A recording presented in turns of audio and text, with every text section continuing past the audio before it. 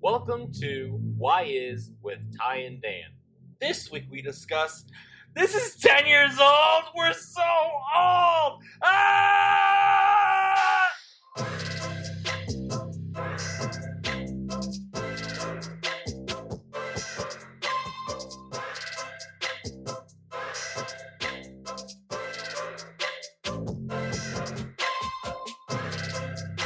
Hello everyone, welcome to Why Is with Ty and Dan, a weekly Marvel recap podcast where we try to figure out just who and what is going on in this cinematic universe. If you will, please take a moment to smash that like button and subscribe to keep up with MCU news and reviews. My name is Tyler Borland, and with me always is Danny Vincent. And with us not always is someone else. What the heck? Why is someone invading our Zoom studio that we're doing over Skype? What's going on here? Who are you? We do have a guest.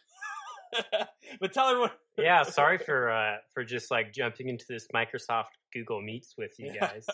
I just was typing random numbers in, and then suddenly Yeah, you ended up in our Discord. But I am Drew Hayden. I live in Louisville, Kentucky. I've been friends with Danny for a very long time. Probably longer than Thor. We saw Thor together. Yeah, we saw. That's why I brought you on, because I was like, I saw Thor with this guy. Right. It's like it writes itself. Yeah, 10 years ago. Oh God, we're old. Too old. We're all dying. All right. So Drew, before I ask you the questions we have listed for you as our intro, what do you do? What's your life like? Tell us a bit about yourself. Oh, so I'm a glorified babysitter. I'm a orchestra teacher down here in the Louisville public schools. I love my job very much and never want to punch walls. Good. You should watch. I've been saying this to you over text, so I don't have it on the record here. Is that I don't know if you know, but this podcast has been actually about Soul for the last 2 months, so you need to watch it. But it also relates to your job. That's why I bring that up. because of COVID and stuff. All of my lessons are actually asynchronous, and I don't want to rip the entire movie of Soul and then upload it to Google Classroom and then make a Google form for my students to fill out. Please don't that sue us. Feels like that would be dubious at best in terms of legality, and even more dubious in terms of actual educational and merit. also not that they care about what happens. Also, it'd be pretty dubious because this is a Marvel podcast, and Disney would sue us. What is Disney would sue us? All right. Right. So we have 3 questions for you. 3 Marvel questions as your intro. That's not. Yeah, you're lucky I can because handle from that. everyone else that will be guesting from, they'll have 4. All right, they're gonna have 4 questions. Deal with it. But your first question is, what is your favorite Marvel movie? Now, here's the deal: you can pick a non-MCU movie, but if you do, I'm gonna also ask for your favorite MCU movie. So you might want to just save your time. This is a very unspicy take. This is like seasoned with only salt and pepper. But Thor Ragnarok Nice. is way up there. Big fan of Taika. So with you. Hunt for the Wilder People is I hesitate to say perfect, but I'm going to say perfect. Did I tell you? I actually made Tyler watch that on the night of his wedding shower. Yeah. You can. Yeah. Yeah. It was a good time. So it's a good one. It's a he good pulled one. up. It was on Hulu at that time. Because I think now it's on Right, Netflix. that's It sure hops is. around a lot. And if Yeah. if you for some reason listen to this podcast and have Netflix, you should definitely watch it if you haven't, or even if you have, because it's very good. Also, Honestly, you should do that with Thor Ragnarok because it's very good too. honestly, Hunt for the Wilder People. I don't even feel like if it's not on Netflix, rent it for $3. It's definitely worth $3. Oh, yeah. Yeah. It's worth $3. Buy the Blu-ray. Yeah, honestly, I think the Blu-ray is pretty. I should pick up the Blu-ray. I don't think it's too expensive. anyways, Probably so for not. Ragnarok, all right. Your second question is the most important question here, which is WandaVision good? Parts of it. Not enough Vision. Not enough Darcy. Darcy, we're going to talk about her a lot in this. Well, maybe not more Darcy, but like I don't know. Her not being written I out of feel- the finale type of thing. Right. And I know this is an unpopular opinion, but I actually really liked. I think it was like episode 4 after they'd done like the first couple, and then they went into The Randall Park like, stuff. The sword. Yeah, I thought that was like a very like I just felt like finally I was getting some answers. Like I know, mysteries. I want answers. I do not have time for your mysteries. Tell me enough to keep me going. If you just keep going forever and ever, I will get bored and think I'm never going to get answers. Yeah, that's fair. Yeah. I don't actually think. No offense. I don't think, at least among us, I don't think that's too hot to take. I think we both liked the 4th episode to a decent degree. We just think the 5th episode overshadows it a ton. I think there was some really good stuff in there, but the ending is just real bad. Real like it feels like a first draft that someone for some reason decided to go and have shoot. you heard about the ship of Theseus? Publish. I have. Yes, I actually knew that much longer. Oh, before that. When Vision said it, you're like, great, this guy again. Though I do like that. How that was handled. I think that part of Vision was handled well because, like, yeah, he's a smart dude, and he would probably try to avoid fighting if he could, especially when he's fighting himself. Right. Yeah. And he would know how he would think. I get this isn't a WandaVision episode, but I always do get like the complaints about the finale of WandaVision, even though to me the only really glaring stuff is how the sword people ultimately don't matter, and of course Monica's line, that really bad Monica line. But I don't know why I'm saying this, because this is the Ask Drew questions time that Danny tells Drew his opinions to the questions he made him ask him. Because if I do that every time I ask someone this question, I'm going to just keep saying the same talking points over and over again. No one's going to ever listen to us, and then everyone will turn off our podcast. Moving on, Drew, do you like Tom Holland, Andrew Garfield, or Tobey Maguire? So I have to say, I've never actually watched an Andrew Garfield Spider-Man movie. Same. I haven't watched them, and I have a soft spot in my heart for Tobey Maguire. But I also think that Tom Holland. I know that Tom Holland is not particularly loved on this podcast, and I happen to sort of disagree with you. I think that he is fun. I think he is the perfect Spider-Man for the universe that he is in. And I think that he's a good Spider-Man. I think Tobey Maguire might be a better Peter Parker. That's fair. I go with that. Because he really captures that humanness, which is something that I feel like the Sam Raimi universe kind of does a better job of. Spider-Man is, I think, the only person with a secret identity in Marvel, and they just don't deal with that a whole lot, other than just like the Far From Home ending. It's a cute girl. Oh, but you have to go do a thing. You can't do both because it's kind of like the lowest tier use of the secret identity. Yeah, it's like the Arthur episode where Francine has to go to the bar mitzvah, but she also has to go to the bowling tournament. Sure. Don't get him started on Arthur. Hold on. To follow that up, what is the best Spider-Man movie in your mind? Spider-Man 2. Bad answer by Danny's count, but I'll accept it. Well, I mean, they only made the 2. You had Spider-Man 1, Spider-Man 2, and then they rebooted it with Amazing Spider-Man. That died, but they died. Someone important died in transportation. Well, to the first day of shooting Spider-Man 3, so it just never got made. Oh, okay. I was really sad. Well, super tragic. Spider-Man 2 is the second best Spider-Man movie in my book, but Spider-Man 2 is like one of the few answers I'll accept. So you pass. Now your last I mean, there's only so many options. There's 10. There's 10 Spider-Man movies. I have a letterbox list of Spider-Man movies. That doesn't surprise me. And Spider-Man 2 is number 2 on it. All right. So your last question isn't really a question. It's for the next guest on this podcast, what question do you want to ask them? If they had to defend their least favorite Marvel film, what would they say? Oh, that's a good question, because I know who we're having on next, and I know what his least favorite Marvel movie is, so I'm very excited. So now we're moving on to our MCU news. Before we get to it, though, I presume I'm the only person here who watched this week's Marvel Assembled, which is the behind-the-scenes documentary. Both of you are nodding. Yeah, be correct. Yeah, okay, like both of you are nodding your head on the podcast. I don't know how you expect that to work. They'll hear it. Just feel the vibe. Yeah. So, what's my take on it?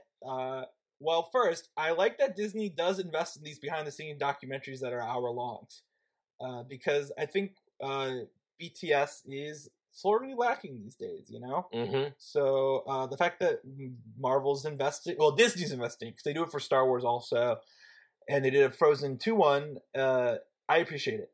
But speaking of Frozen 2, watching this reminded me of what I would imagine watching the Frozen 2 documentary would be like, which is where they keep going, we really cracked this idea and it works beautifully. I'm like, no, it doesn't. You're wrong. Yeah, this is the best piece of crap we have ever made. Yeah. Look at how well it is. Yeah, how good it is. It's Sorry, just English is like hard. it's really it's. I liked how in depth it was, but I don't want to. Falcon and Winter Soldier, it's in the past. We never need to talk about it again until Captain America 4 comes out. All right, moving on. We have our 2 pieces of news from last week that we lost in the great audio destruction of 2021. Our first bit of news is that Emilia Clarke and Olivia Colman have joined Secret Invasion. Now, Tyler, do your thing, and then we'll discuss the news. All right, so the rumored plot for this show is that it's a faction of Skrulls has been quietly invading Earth since their arrival on the planet in 1995, circa Captain Marvel events. I'm thinking maybe Clark will play an antagonist role in Secret Invasion. Not really sure. I think MCU could use more female villains and well-written villains at that. All right. Now, before we really get in, sorry, Drew, I'm not going to let you talk ever on the show. I'm kidding. I want to give my Emilia Clarke story that we lost in the great audio fire of last week. Actually, you can't engage in this because this is what I wanted to talk to you about. Also, so I feel so important. Do you remember the most monumental, sad day of my summer in 2017? Because I remember it vividly. You and I were going to one of our movies. We went to movies like weekly that year because I had Movie Pass. And we went, and I didn't, and I should have gotten in. You really should have. And we saw the A24 horror movie, It Comes at Night. But do you remember? We sure did. But do you remember what we talked about for the entire half hour before the movie began? Because I remember that more than the movie itself. No, I don't. Well, that was the day that Phil Lord and Chris Miller were fired from Solo: A Star Wars Story. Yes. I do remember you're deep on the Wii over that. I was very crushed. But it went for months. It was endless. Yeah, but you were there on the first day. That was the news literally broke, and then we had to go see It Comes that night because we didn't have to, but I wasn't gonna cancel on you. That'd be like I literally was about to leave my house and the news broke, and I was like, So, but anyway, It Comes at Night, very average movie. But you know what's more average? The Ron Howard cut of Solo: A Star Wars Story, released Lord Miller cut. Hashtag.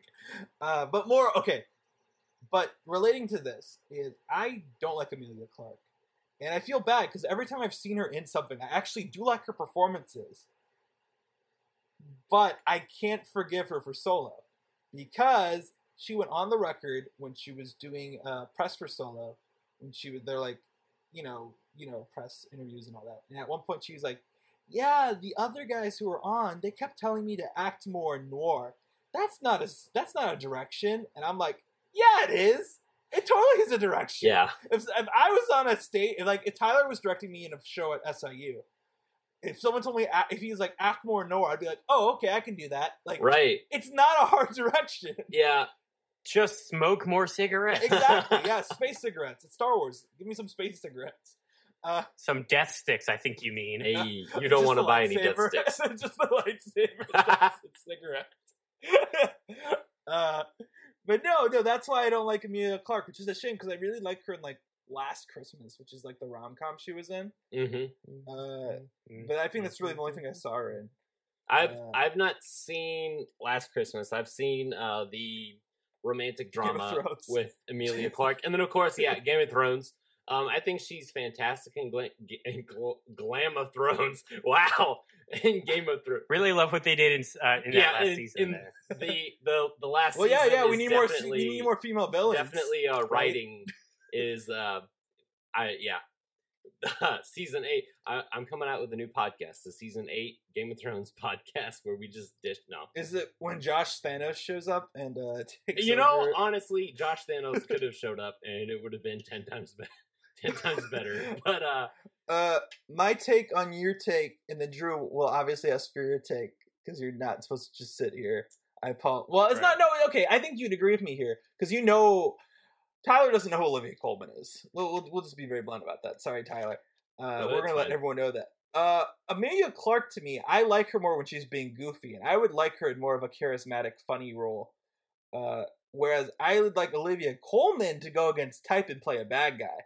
Because I feel like I always see Olivia Colman as the funny person, the funny sidekick. I would rather see her be like the queen of the insurgent Skrulls or something like that. So she actually did play a bad guy in series 5, episode 1 of Doctor Who called The 11th Hour. No, whoops. But was she? Yeah. Wasn't she? I feel like I've heard of that episode. I think yes, it's the first one with Matt Scott. Yeah, so it's Oh, I think I've seen it then. I just don't. You probably have. You probably showed it to me. It's 10 years ago. It's a important one. I mean, could have been probably not. No, it would have been. It would have at most been like 9 years ago. What's your opinion on Emilia Clarke and Olivia Colman joining a Disney Plus show about Skrulls and Nick Fury? Olivia Clarke should be in everything, and Emilia Clarke, cool. Yeah, that's about all the feelings I have. Yeah, that's fair. I do like. I feel like these are both big actors for TV. Yeah, but I mean, miniseries, if it's gonna be like what Falcon and Winter Soldier was, if it's like 6 episodes. If it's gonna be bad. Well, okay. No, I'm just talking about episode format. I'm not saying if it's gonna be good or bad. No, that's up to them. But yeah, if it's gonna be 6 episodes, I don't know. I don't have much to add to that. I guess it's just gonna be a wait and see. What if it's 1 million episodes long?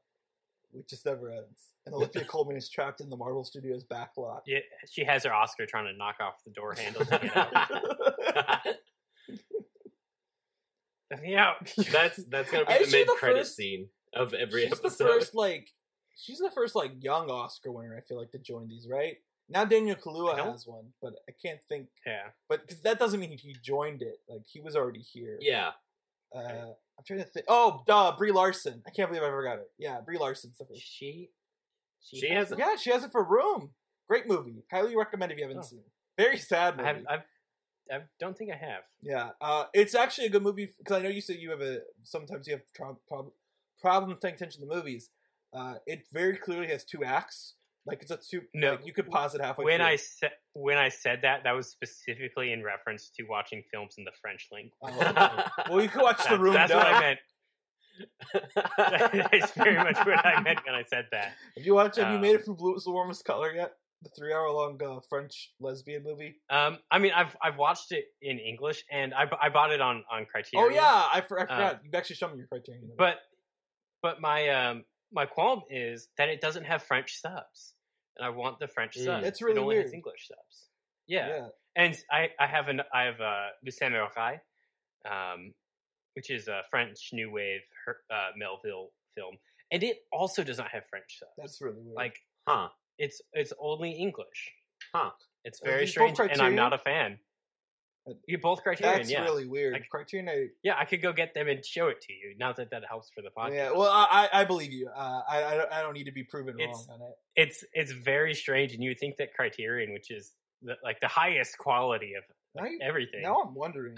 Would at least have subs in other languages. Yeah, well, not even for me, just for people who don't speak English and want to watch Criterion. Well, now I'm really curious because, as I'm sure you've heard me talk about several times, and I probably faced my about it too. It's my favorite movie last year was Sound of Metal, and they've already announced it's getting a Criterion. And the deal with that movie is the subtitles are hard coded on it because the subtitles are part of the storytelling because it's about someone going deaf. Mm-hmm. Now I'm curious if the Criterion. I would imagine if the Criterion offers separate language tracks for that movie, they should definitely offer separate subtitle tracks too. Because the entire point of the film is not the entire point, but a big point of the film is the subtitles. I wouldn't be surprised if that film already has those versions, though. Yeah. Well, I don't know if you remember I don't even remember I talked about it on here, is that Amazon doesn't tell you you're supposed to turn on the subtitles for that movie, and that gets me really mad. Because it is, I saw it in theaters, in Chicago, during the pandemic, like a few weeks ago, and it had subs on it in the theater. but yet on Amazon you can watch it without the subs, and that gets me mad. Anyway, we can move on to our next bit of news. So do you have any news about, like, I don't know, Spider-Verse or something? Yeah, I have news about the best Spider-Man movie that's better than Spider-Man 2. Tipping my hand there. Yeah, the directors were announced. This is another bit of news we had from last week, but we moved to this week. The directors of Spider-Verse were announced. The directors are Joaquim Dos Santos. He was previously announced with the film. He worked on the Avatar show, Avatar: Last Airbender, directing it. He also directed episodes of Justice League Unlimited. He's just a very go-to animation director in the. Oh, and he also show ran Voltron. If you watch, did you watch Voltron? I forget if you did. You didn't. Okay. I did. But not, you watched Avatar. So. I've heard good things. Yes, a couple times. Is this old school Voltron or Netflix Voltron? Netflix Voltron. Gotcha. Which is interesting because I remember when he was announced, there's actually a controversial thing about the Voltron TV show where it engages in some kind of iffy, I don't know if stereotypes are the right words, but archetypes of storytelling involving gay characters and how, a lot of storytelling with gay characters ends in tragedy just because I don't know why. It's just a weird trope. And Voltron does that, spoiler alert, but also not really because I feel like that's more of a trigger warning than a spoiler alert, honestly, at this point. Yeah. But anyway, so he's directing it. Justin K. Thompson is another director on it. He was the production designer on the first film. I think he also production designed Cloudy with a Chance of Meatballs because that's a Lord Miller joint. And then the big one is that Academy Award nominee Kemp Powers, who co-directed Soul and wrote One Night in Miami, will be directing it, which is interesting to me because he's not on the script, which is weird because he's a playwright and obviously he's a writer if he wrote One Night in Miami. Yeah. Also, the other bit of news here is that Lord Miller will be co-writing the script, which to me is actually the important news out of this.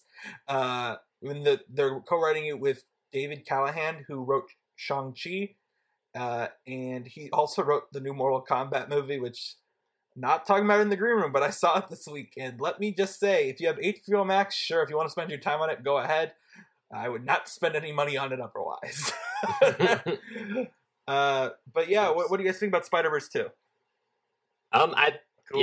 Yeah. Cool. I like what they did with the first one. I hope that the second one's gonna be just as fun. I think it'll be cool to see what Dos Santos does with the Spider-Verse animation because I know that the work on Avatar is very much appraised, especially within the I don't want to say Avatar fan group, but like fans of the Avatar show.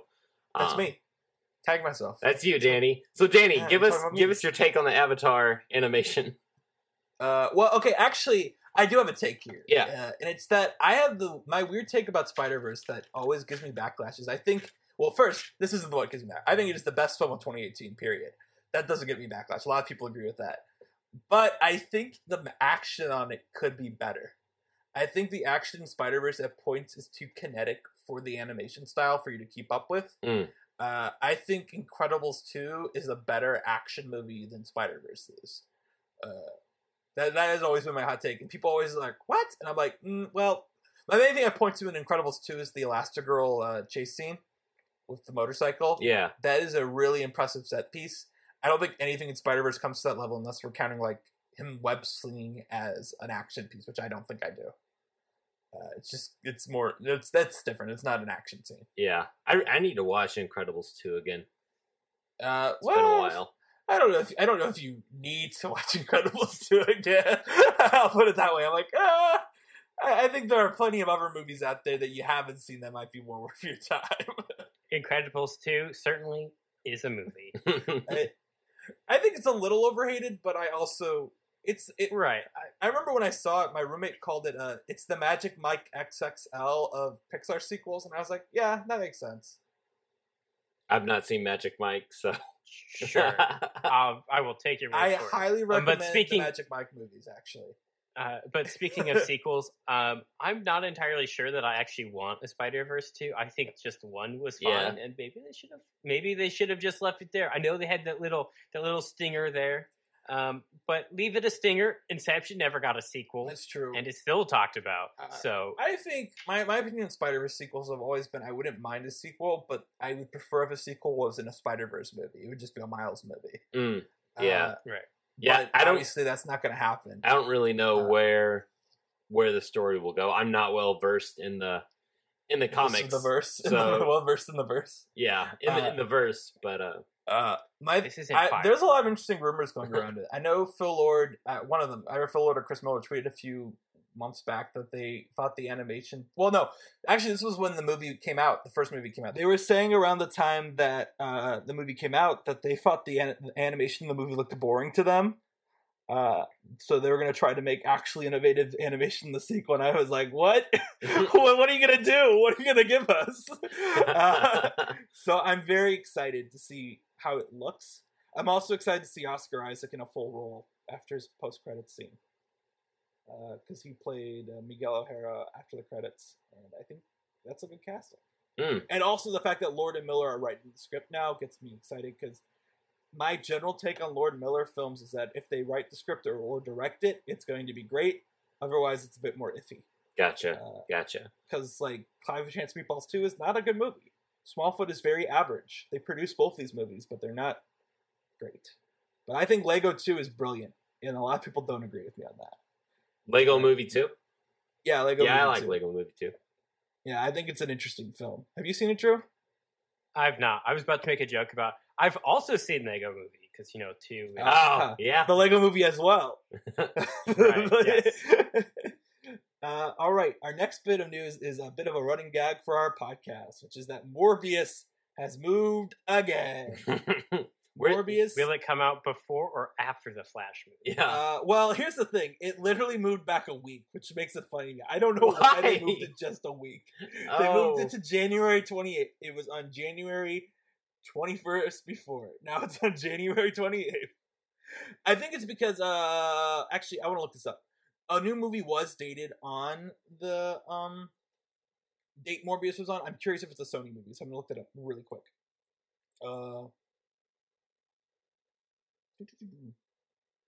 Oh, it's a Universal. That's really weird. Yeah, Universal's putting on a movie. No, what? Why did they move it? This is also putting on the 28th. I'm so confused. I don't know why they moved it back a week. It doesn't make any sense. This is stupid. Sony, what you doing? Give me Peter Rabbit now.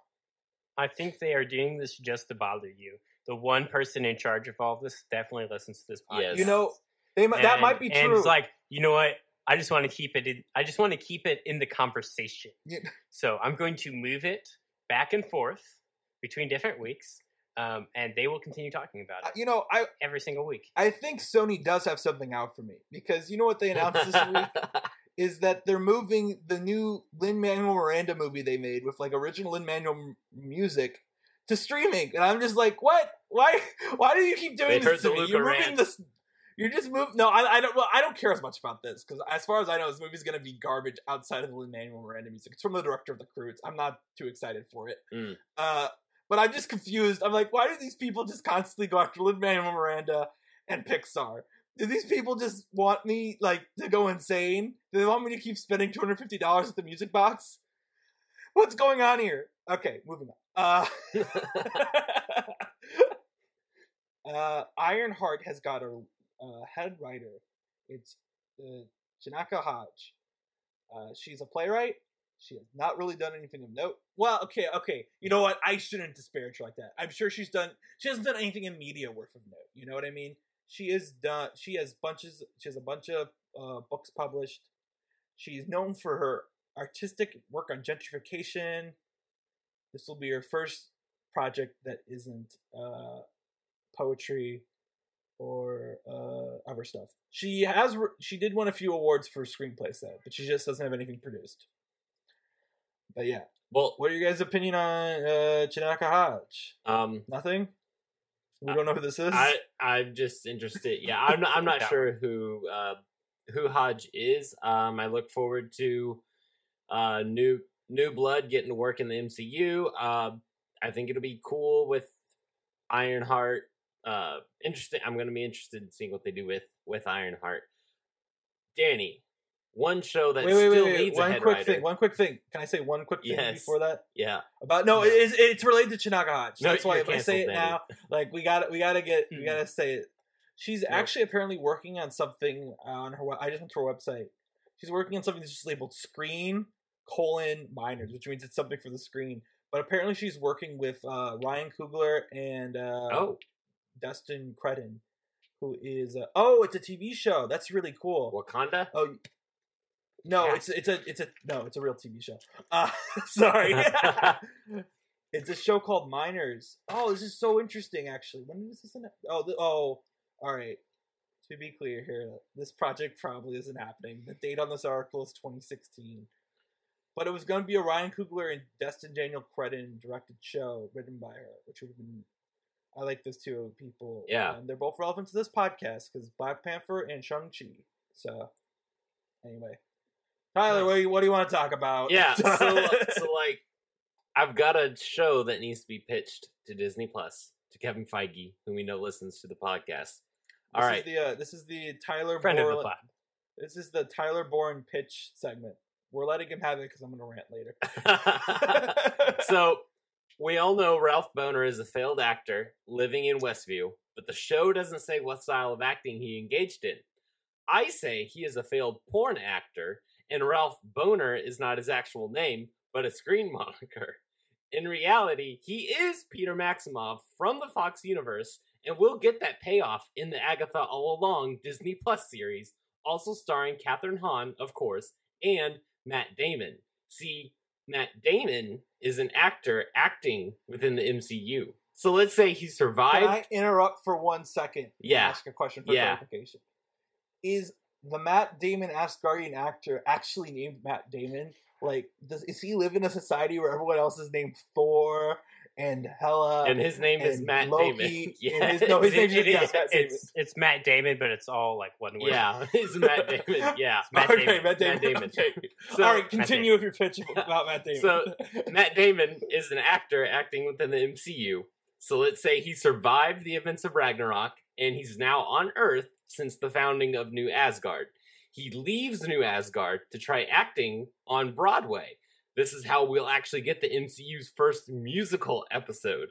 So Matt will be cast in Avengers the Musical and reprise his role as Loki. And he will buy a house in the suburb of Westview. And this is when he runs into Ralph, aka Peter. So Ralph finds that he can still run fast. He still has the super speed abilities. And he begins to use it to do sitcom bits with Kathryn Hahn at the start of the series. Like, I'm going to give it an according to Jim aesthetic. Why this aesthetic? Because I've yet to find an audience who truly enjoys this show, and WandaVision already covered beloved sitcoms. So... Oh, wait, hold up. Yeah. What is an according to Jim aesthetic? what defines an according to Jim aesthetic? I was just. Yeah, I'm glad you asked because I didn't know. I just assumed that everyone else knew, and I was just going to go with I it. really don't know. It's just going to be a horrible ripoff of According to Jim. Like, I don't know what that is either. it's Jim.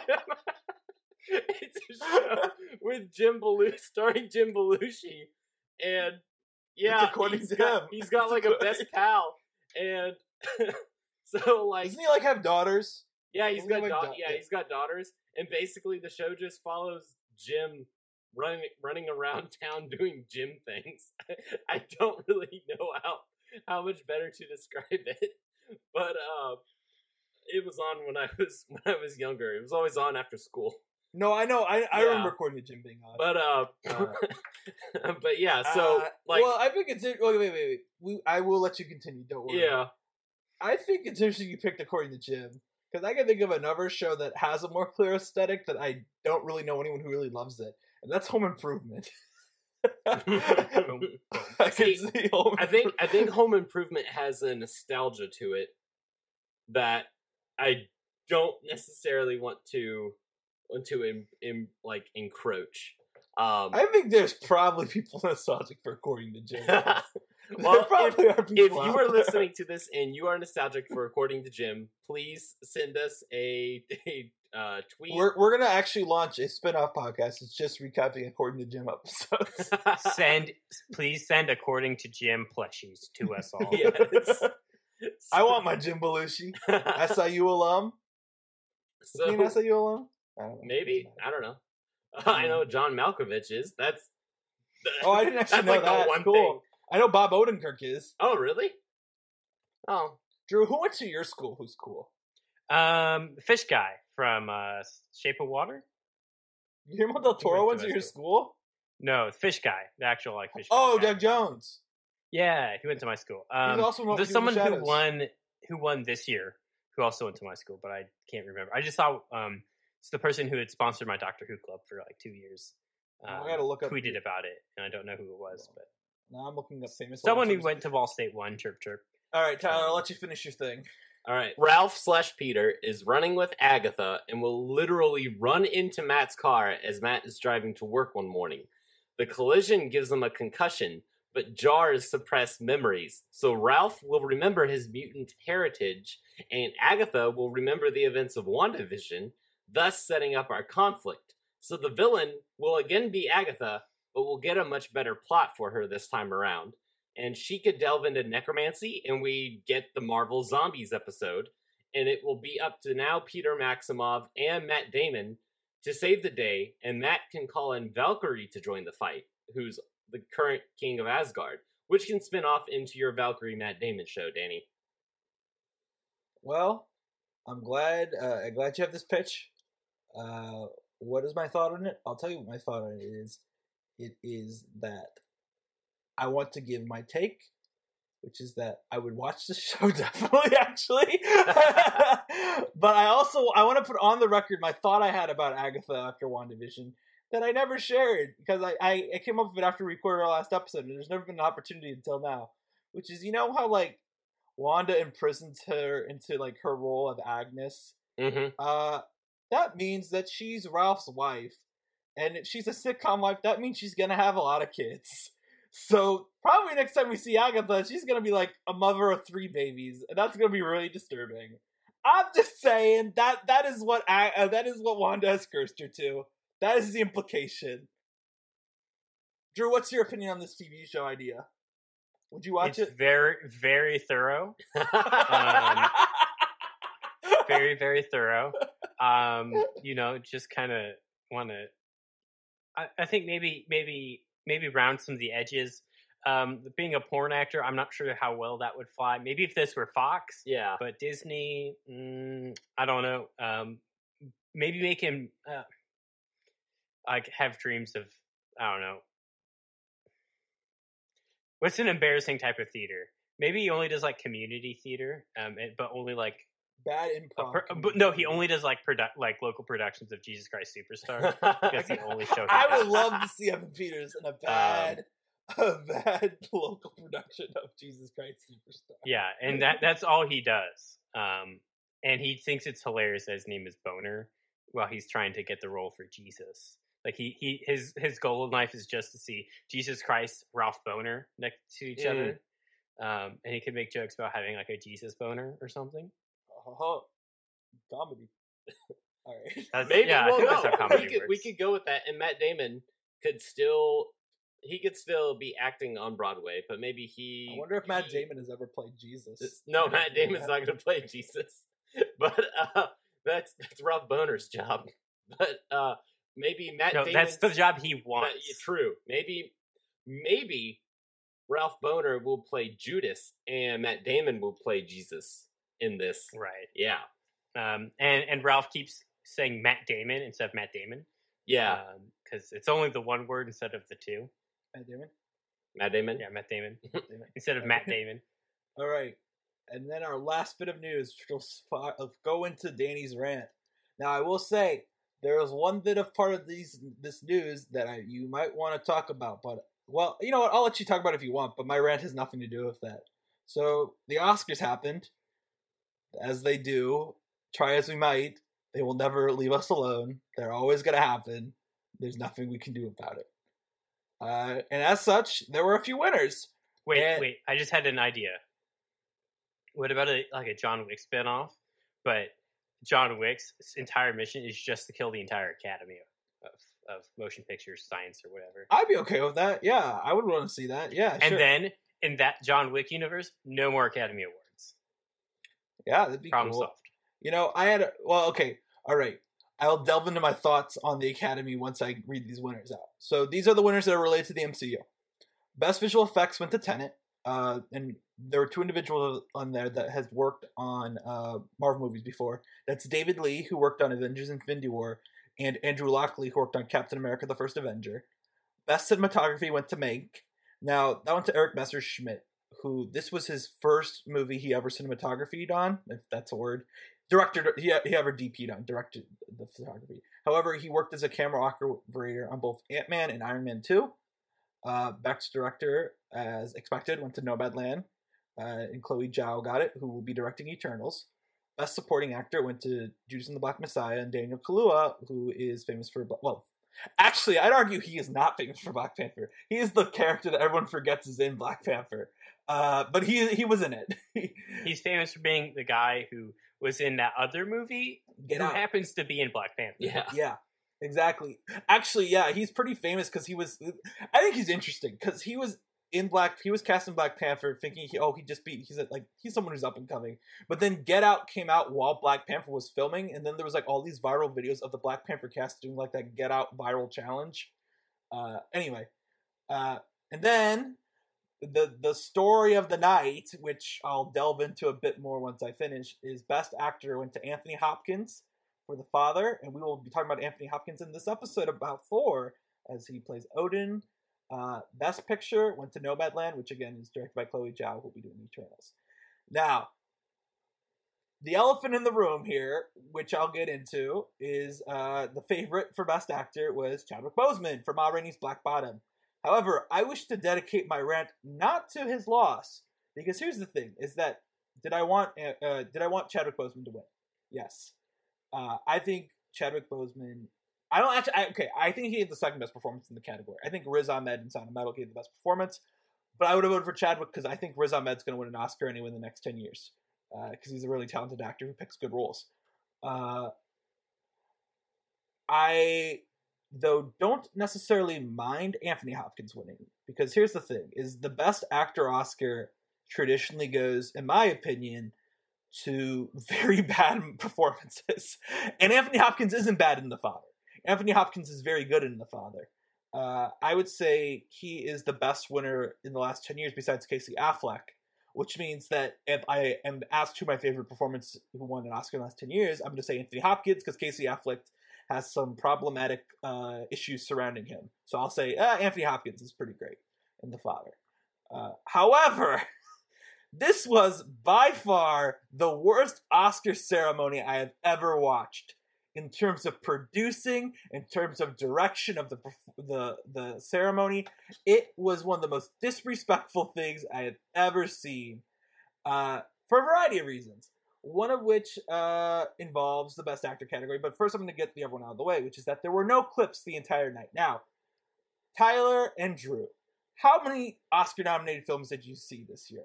I think, Tyler, you saw Soul and Ma Rainey. Did you see anything else? I saw Soul, Ma Rainey, Tenet, and Wolfwalkers now. and Wolfwalkers. What else was nominated?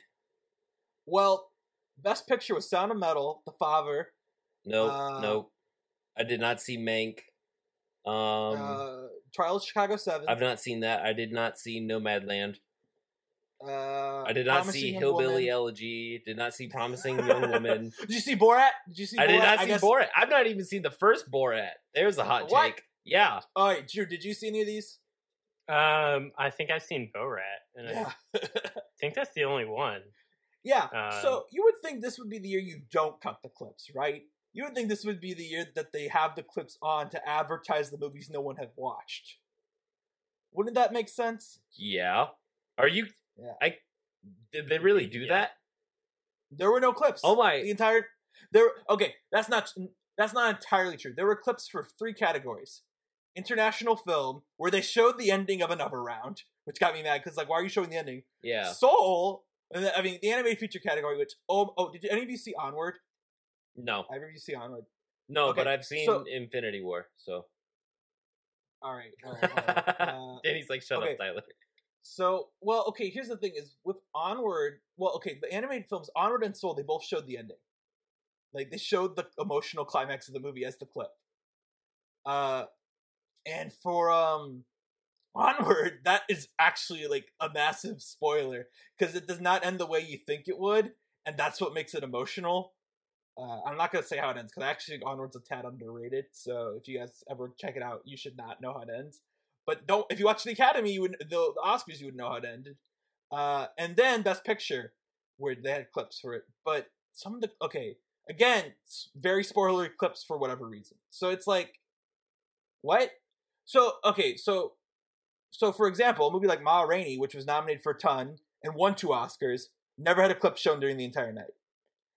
Which is insane to me, because no one watched these movies. Yeah. You know? Yeah. But the real issue here with the producing is they moved Best Actor to the end of the show. Did you not hear about this, Drew? No, I did. I just think it's dumb. Because, like, not to diminish the artistry of these actors and these people, but, like, Best Movie is the bigger award, right? That's coordination between hundreds, if not thousands, of people instead of, like, oh, one person, wow, you did a really good job. You're right. Not to diminish the importance of those awards and the absolute scale of mastery of most of the people nominated in those categories. Yes, I agree. I want to break down exactly, though, why, like, the details on why this was such a bad thing. But you're right. That is the crux of why it is bad. On the surface, no context level. Yeah, that is why. I would say that this move disrespected Chadwick Boseman's family, it disrespected Anthony Hopkins, and it disrespected the Nomadland team.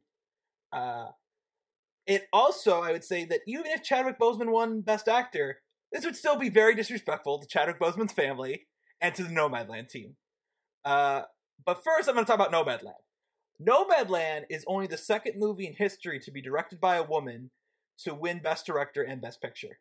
That should have been the story of the night no matter what. Mm-hmm. Even if people went into it knowing Nomadland was the favorite. It doesn't matter if it's the favorite or not. Regardless, this is the second time in history this has ever happened. Well, you still need to give it its due respect. Yeah, exactly. Yeah.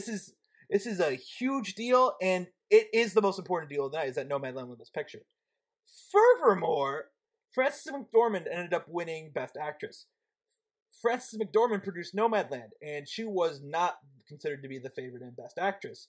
Ergo, when Nomadland won Best Picture, Chloe Zhao gave a speech, but then, since she already had won for Best Director, she let Frances McDormand give the rest of the speech. So when Frances McDormand won Best Actress, she had already said everything she needed to say.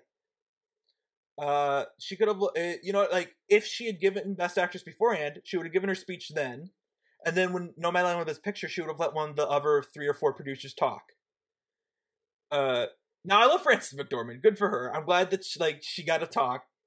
Also, fun fact that Drew will enjoy because we saw Transformers last night together is that both of the Best Actor and Best Actress winners were in Transformers movies. I saw that. I saw that on Twitter. So huge tangent, but I have a colleague from college who runs like a very popular Instagram account that is entirely devoted to the Michael Bay Transformers movies. Nice. Like sharing were images. They happy about Anthony Hopkins winning? I have no idea. I'm not even on Instagram. And if I were, I wouldn't follow this page. I just think it's really fascinating that there's enough people for that to be a thing. It's true. Because these movies are widely reviled. Yeah. They've announced they're doing a reboot in a couple of years. Okay, actually, but year. That doesn't make it better. They still exist. Yeah, that's true. Yeah. That's very true. I've wasted maybe multiple days of my life watching these movies. Yeah. Only because the first one is moderately okay, and I watched that one a lot. I don't know if I told you. I rewatched the 5th one in college at one point. We got a little drunk. We put it on Hulu, and my roommate Julius thought it was like he's like. I think it was just like, wow. Like, he's like, this isn't good, but I'm so impressed this was made. It's such a loud movie in every sense of the word. Every It has like 15 aspect ratios. And none of them cut. I've to each other seamlessly. never seen the fifth one. having it's not an seen the endurance third or test. fourth, I recommend seeing the fifth one. Oh, okay, I was like, I've seen. That's a lie. I don't recommend. I've seen it. one Please through. save yourself. Oh, okay. I've seen 1 through 4. I've seen 4 once, and that was in theaters. And then I was like, no, I'm done. 4 is I'm done. yeah. I'm out. Anyway, But yeah, to go back to the Oscars. Sorry. yeah, let's not get on the Transformers train. All right, so now we know Nomadland. This sucks for the Nomadland team. Now, all right. So having Best Actor goes last clearly sets up that Chadwick Boseman is going to win, right? Yeah. Out of respect for the late actor,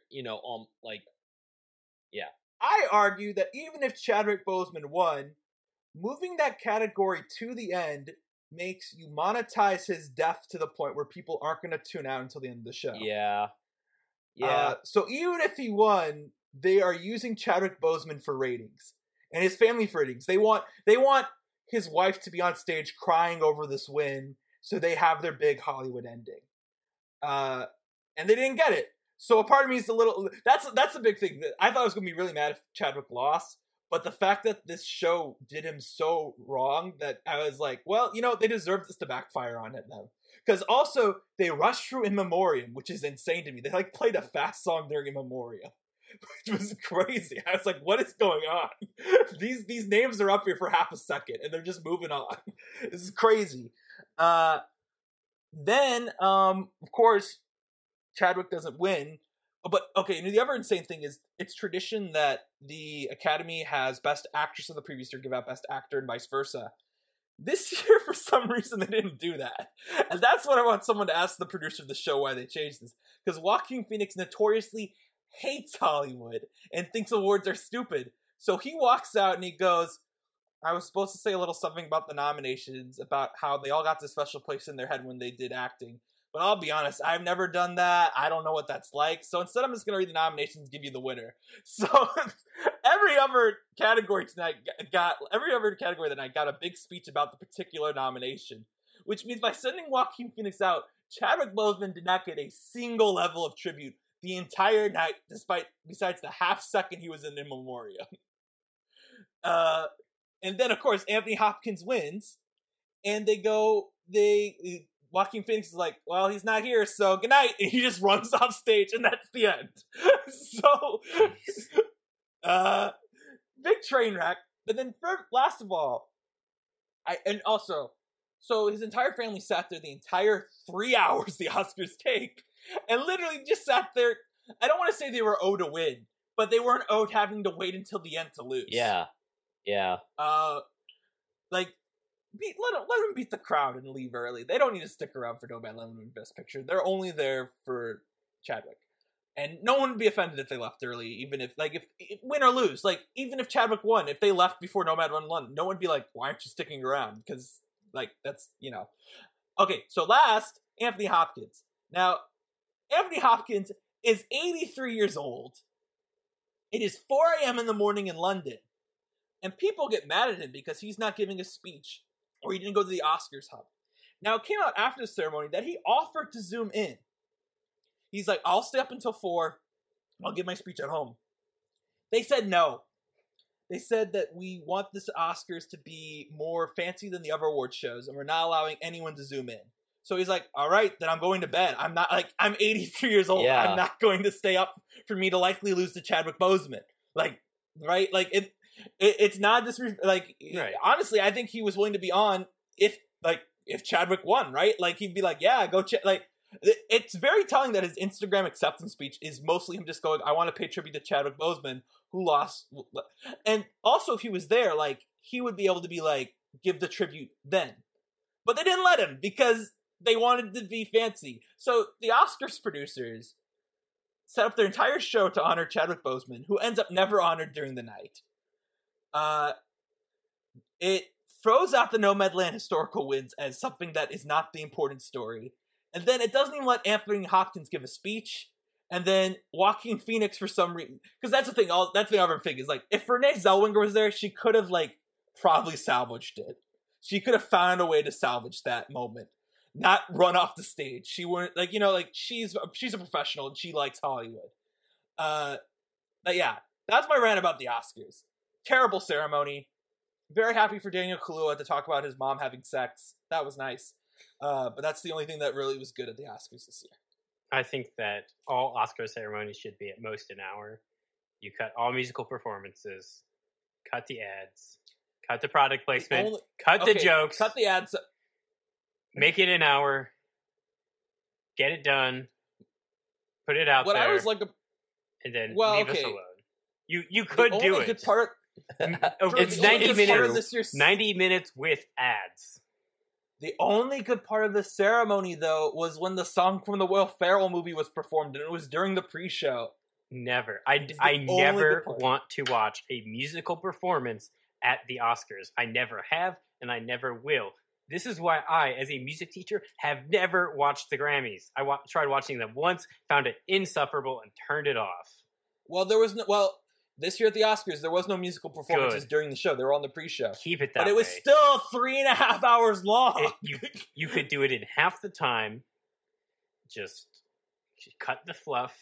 No one cares. I think they would probably see more people watching the show if it were 90 minutes. Well, my take on the people watching the show thing is that people are like, the Oscars, no one is watching the Oscars this year. And I'm like, no one's watching because no one saw these movies. Right. The only movie that was nominated that people saw was Soul. And Borat, I guess. And I know you haven't seen Soul, Drew, but like it is a popular movie. That's what I mean. Like, it is the only movie that was nominated that people saw. And Tenet, I guess. I agree, yeah. Well, I mean, I don't think anyone saw Tenet, and even less people heard Tenet, so. That's true. I couldn't hear Tenet. All right, we're going into the green room where I'm going to talk about how I watched the Oscars. Just kidding. We just did that. Don't worry about it. We're going to talk about what we watched this week, though. But, so me and Tyler, as you might remember, last week we gave each other movies. I had to watch Three Kings. He had to watch Wolfwalkers. That is not happening right now. We are not going to subject our guest to us talking about two movies that he hasn't seen for about how so long. We're going to release that separately. However, I believe our guest did bring something that he watched for the green room. So, Drew, tell us what you watched. All right. I've been waiting for it. This is my time to shine. I've been longing to talk about this movie for years on a platform that was bigger than... You sound like me on a... Sorry, I'll let you talk, but you sound like me when I got on Caleb's podcast to discuss Cars 2. My friend Caleb, I went on his podcast to talk about how I think Cars 2 To be fair, Cars 2 is brilliant. I was with Danny. Thank you! When I saw Cars 2. And it is an experience. I agree with Danny wholeheartedly that it is maybe the only film where every single creative choice was the wrong one. It's great. Speaking of a film that made all of the correct choices, we are going to be talking about 2005's cinematic masterwork, Racing Stripes. Now, originally, I was going to try to do a video game or maybe a TV series, but Danny got mad at me that he couldn't add either of those. I want to make a Letterboxd list. He got mad at me that he couldn't add those to Letterboxd. Yeah. And so if you are attentive and happen to know a little bit about horse racing, you will know that the weekend before when this will come out, but before we're recording, like after we're recording it tomorrow. It's like how last time I kept talking about how the Oscars were coming up, and I was like, but you'll be listening to this after. On Saturday, the 1st of May, yes, May, is the Kentucky Derby. And I happen to live in Louisville. I haven't lived here long enough to see really any other real derbies. It was canceled last year and was in like September. Doesn't really count. So this is like the first real derby. And I figured, what better use of my time than watching my DVD copy that I got when I was much younger of the 2005 cinematic masterwork Racing Stripes. Now, can I announce to everyone that I too have a copy of Racing Stripes on DVD? Yes. Tyler is the odd one out here. Yep, I'm the odd man out. I do not have a physical copy, but I did see this film in theaters. So yeah, I mean, I did too, but that doesn't mean something, right? Copy. So what Tyler is saying here is that he would love it if you listeners at home would find your DVD copy of it and send one to him.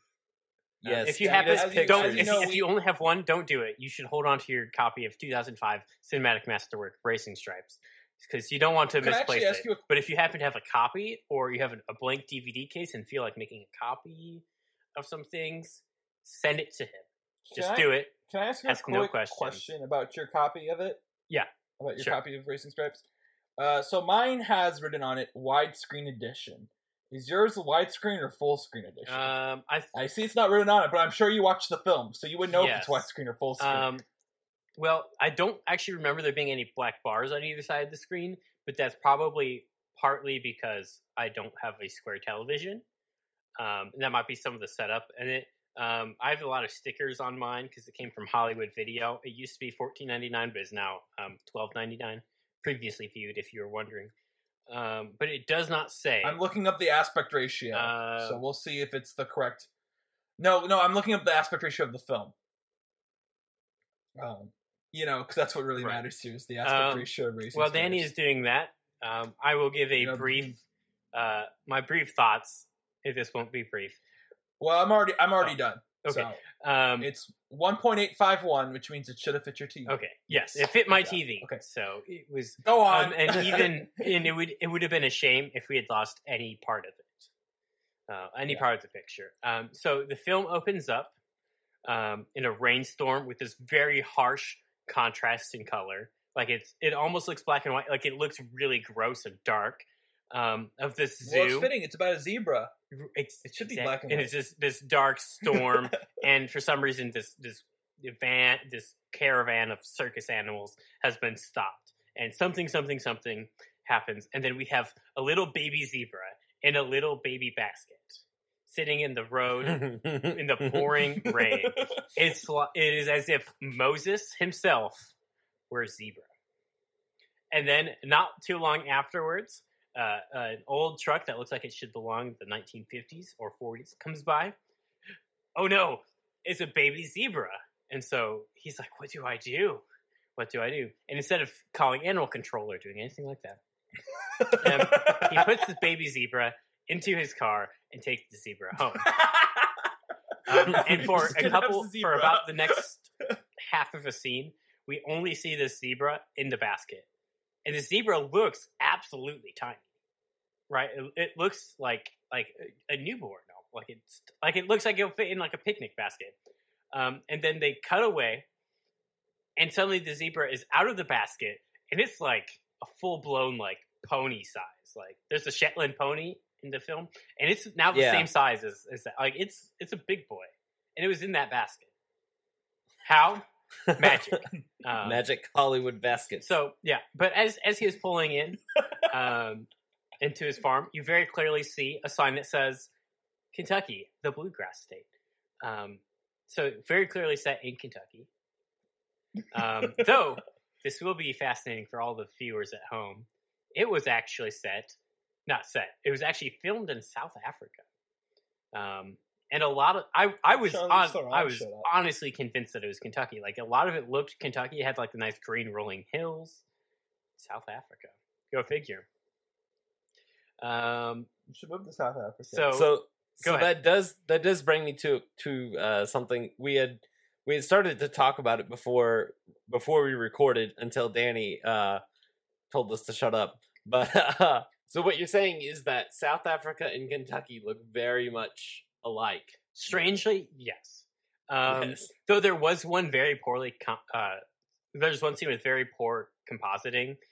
Where like right at the beginning, only one. Okay, there were several. And I have those in my notes. We will talk about some of them, but like one where it was like specifically like a scenery mess up. Like they recorded like a horse, like they had like a picture of a horse track, but then they also had a video of the horses racing. They were clearly two different ones, and they did not look like they were interacting with each other. It was right at the beginning when the main character, our protagonist, if you will. 2005 was a simpler time. Stripes. Was like, wow, what's that? Anyways, let me look at the notes again so I remember what I was talking about. Wait, before you look at the notes, who does Joey Pants play? I need to know. We are going to talk about him. We're going to talk Okay, about good. him. Okay. Oh wait. then. He's I'll wait in then. my notes. I can't remember Joey Pants being in the movie. That's why I'm bringing it up. So Tyler, do you know who Joey Pants is, or am I just talking? No, I think I know who you're talking about. but- Joey yeah. Pantolino or something. Yeah. Yeah. No. Joey No. Pants, I best know. part of Bad I know Boys what in the note you got. Matrix. Yeah. Okay, so one thing that should be addressed is because I was immediately curious about this. You can, in fact, own a zebra in Kentucky. It is legal. You can in most states. Actually, the only one that I could find that like you straight up can't do it is California. Some things you're going to notice as you watch this cinematic masterwork is that it looks like all the animals have rubber lips. It is like the Justice League Superman lip throughout the entire movie. Really groundbreaking on that front. Another thing is the eyes. So you're telling me we should have the Snyder cut of Yes, Racing Stripes? we definitely should. Okay. And then the eyes are kind of the same thing because you know they're. If we drop the joke for a bit, it's because the animals, you know, like they're animals, they can't talk, so that's why they do that. But they also decided to go a step further and animate their eyes to varying degrees of effectiveness. Like sometimes you don't really notice it, especially on the bigger animals. But there is a chicken involved, which is Jeff Foxworthy, voiced by Jeff Foxworthy. Yes. Yeah. And the eyes. Wow, Tyler, you just remembered that? No, this movie's coming back to me. Yeah, it's been a while. But like the eyes are horrible. Like they are demon eyes. They're red with a black pupil, and they just like go in random directions, and like they don't work like eyes should work. Like I know it's a chicken, but it's very disturbing. Like I saw it once, and I'm like, that's maybe the worst thing I've seen today, and I've already watched Thor. Also, it's very clear as they were going on through the movie. Actually, I thought it was going to happen, but they didn't have the licensing for the Kentucky Derby. So if you pull out your How can you DVD make a copy movie about this of without the it? 2005 Cinematic Masterwork Racing Stripes, which you should all have because you are, of course, all listeners of this very fine pod, and I expect much more of you than the general riffraff. And your name isn't Tyler. Yeah, Can we if just your read name the isn't entire Tyler, back, honestly? Can you read the entire back? The entire back is great. Just a description, or do you want like the quotes? Yeah, there's just All a right. description. I was planning on this. Okay, good. So here we go. I'll try to be dramatic. Stripes is a zebra with the heart of a champion and a special dream: to run in Kentucky's most prestigious horse race. A barnyard full of talking animals provides lots of wise quacking, horse sense, and ba-ba back-talking as Spunky Stripes teams with the young jockey Channing Walsh to train for the winner's Channing circle. Walsh. Will Channing and Stripes be ready for the ride and the adventure of their lives? Can I just point out that when you started that, you initially said Stripes is a racing. Right. I had to restart. I know. You're all good. I just thought it was like, yep, that's the movie right there. Stripes is racing. Go on. Like Go on. they're very clear about Kentucky's most prestigious horse race. They don't say Yes, Kentucky I noticed Derby. that. They very clearly don't say Kentucky Derby. And I'm like, oh, this is just kind of like, you know, it's going to be the Kentucky Derby. It's not the Kentucky Derby. Not at all. It's the Kentucky Open, which I guess maybe, but they don't even pretend. They don't even do like a riff on the name of Churchill Downs where the race is. It's I looked it up. I can't remember what it's called, but the name of the horse track is a real horse track in Florence, Kentucky, which is maybe 90 minutes away from Louisville, in northern Kentucky, if I'm not mistaken. So clearly, it's more prestigious than It is not, but I was joking. I know right. it's not. So that they clearly didn't get the license. I wonder if they even tried. I remember in Guitar Hero Aerosmith that they had a whole like kind of level set at the Super Bowl, but they couldn't call it the Super Bowl. They just called it the big game. But it's, you know, all intents and purposes, the same exact thing. It's still the Super Yeah. Whereas this like didn't even try. Super Bowl. Like they could have called it, I don't know, like the Championship Derby or something. They didn't even try. It was just the Kentucky Open. They should have They should do like a joke off like Churchill, Right? Like the Winston. Yeah, Ups or or yeah, the something Winston like that. Derby or Not Winston something. Ups. Yeah, the Winston. Yeah, something like that. Yeah, strange. I don't get it. Another thing was that Snoop Dogg has one of the top billings for this movie, and he has literally 3 lines. He has He has the Gwyneth Paltrow contract. He has the Gwyneth Paltrow and Spider-Man contract. This movie also just sort of ends. Like, I thought it was going to be like that kind of like sports biopic thing where like, oh, they do the one race or the one game, they win, they have success, and they're like, yay, and then they're on that high, and then they go and do another one, and they have to like they have to reevaluate, realize, oh, this is the big league now. And that didn't happen. It just sort of ends. Like, it's this dramatic race, which is much longer than the actual Kentucky Derby. The Kentucky Derby only lasts like 2 minutes. It's very short. And it's like a 7-minute horse race. It's wild. And they win. I can't even remember what happens afterwards. And then it roll credits. And I was watching this with a friend. And I looked over at them and I'm just like, it's over? Really? Already? It's like, yeah, of course. It's over. It's that reminds me of. Can I tell you a quick story there? That reminds me of is a friend of mine when Pirates Caribbean 2 came out. The Pirates of the Caribbean movies are all insanely long. So they were like, well, Jack's chained to the mast. I've been here for about 2 hours, so I could probably use the bathroom and still catch the end. So they go to the bathroom. They come back and the credits are rolling. And they're like, wait, what did I miss? I'm like, oh, Jack Sparrow got eaten and also Barbossa's back. And they're like, what? Right.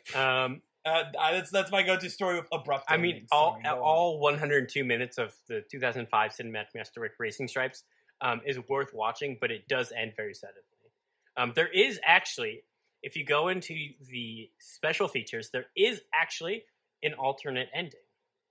That is much more memorable. Yeah, it says on my box, never before seen. There are also additional scenes. I didn't watch those. But I do actually kind of like the alternate ending.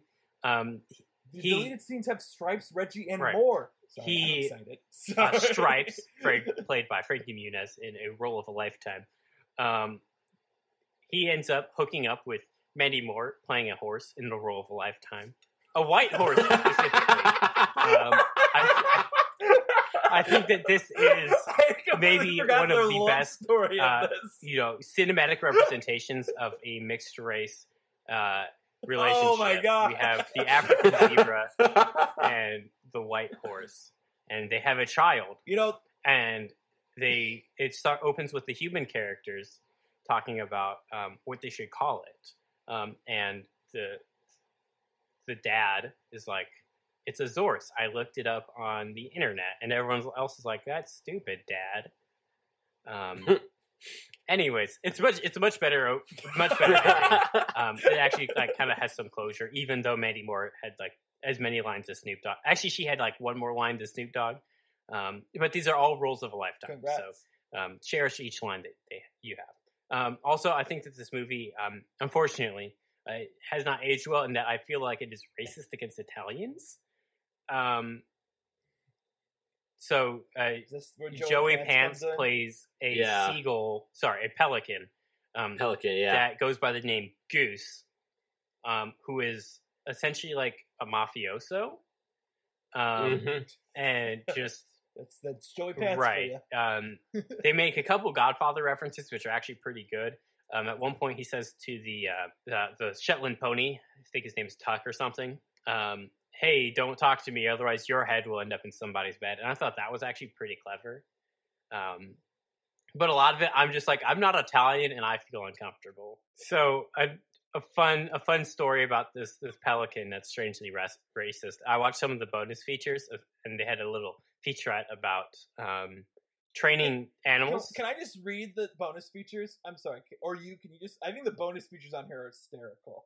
Have you watched them? No, I just think the way it's listed on the back of this is really funny. There's some things on here that shouldn't exist. The game, comic book. Yeah. the comic book is labeled Virtual Comic Book, the Racing Stripes I don't know prequel, what prequel. because that's what There's no What? no need for a But prequel. we pick him up as baby zebra Moses, like you said. Like, We need what a prequel. do you have besides? Drew, you gotta watch the director's commentary, by the way. I might. I think it's a Quebecois director. He has a French name and he has a French-ish accent. Anyways, so I was watching the as it's called on the back of the box, acting class with the animals and their trainers. And they were telling a story. I think it was the trainer for I can't remember what animal it is, but one of the trainers was working with the pelican. She was not the pelican trainer, and she just like cheerfully is talking about the story of how she was once working with the pelican, and the pelican put her whole head inside her, like put her whole head into his mouth. Oh wow! And she's just like talking about it, Wow. like, "Oh, this fun thing happened at work." Like, what? What are you doing? So Oh my goodness! wait, go ahead. I want you to do okay. So I looked at the director. Did you look at the I director? did not look him up. All right, I want you to guess what his one follow-up movie, because he only made one movie after this, then he completely disappeared from Hollywood until he appeared in a documentary in 2018. Should I know what this movie is? It is a film that's similar to Racing Oh, Stripes. jeez. Like very similar tone, very similar kids movie. You can try to guess too, Tyler. It's 2007. That doesn't help me. I wasn't paying attention to So it's years. only of 2 years after this. 2007. Okay, but my point is, it's like when we were still Right. kids. I don't know. You probably once you say it, I'll know it, but I don't. All right, Tyler, do you have a guess? Hold on, let me look it up and pretend that I know. No, if you look it up, then you'll know the Yeah. answer. No, I All actually right, I didn't it's- see that. So All right, it's Underdog, Really? the live action Underdog movie. I feel like that checks out. does check definitely out. checks That out. really does check out. I slightly remember that coming out. Isn't Patrick Warburton in that? And Peter Dinklage. Peter Dinklage Wow. is in it. He's the bad guy. That's in that. almost as star-studded as Racing Stripes. Also, I believe Amy Adams is in it before Enchanted came out. 'Cause I think Enchanted's 2007. So, and Underdog was a summer movie. I think I have one more note that I haven't hit yet, and that is the flies are the worst. There are two Yes. flies. I remember the flies being in the Right. market. Oh, when the menu is like the rear end of our protagonist, if you will, of Stripes, and all of his different like lines are like the different options. And while you see that, like it's a still image, but there's the flies on there too, Buzz and Scuzz, and they are bickering back and forth and like commenting on what you do. It's very, very much fitting of a 2005 cinematic masterwork called Racing Stripes. Mm-hmm. It's David Right. Spade and I forget. Steve Harvey, I think. Yeah. Yeah. They're very So loud. terrible. They're very obnoxious, and there's at least 3 fart jokes. And I don't even think flies can fart. Yeah. Really? That actually seems very small.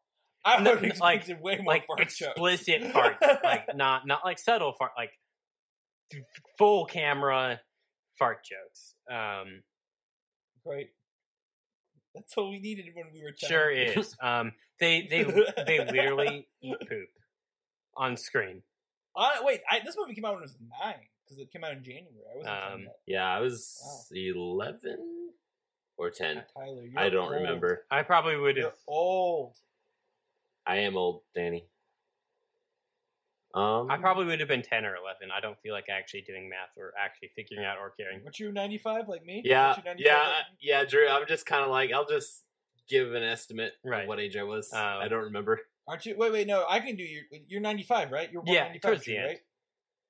So Yeah. you were 9. This came out in January 05. You were 9. Cool. I'm older than you. Get off Are my you? back. Huh. Yeah. I know, It is it's a a surprise. surprise. It always surprises Yeah. everyone. All right, do you have anything else you want to say about Racing Stripes? No, unless you want to ask me. Oh, hang on. I do want to say something. Don't, even if it is legal, don't go and own a zebra. They are not good pets. Hayden Panettiere is, in fact, like the human lead of this film. and she got thrown off of the zebra that they were filming with, and like got a concussion, got really hurt. And that was on a set with a highly trained zebra, so don't go buy a zebra. They are actually fairly inexpensive.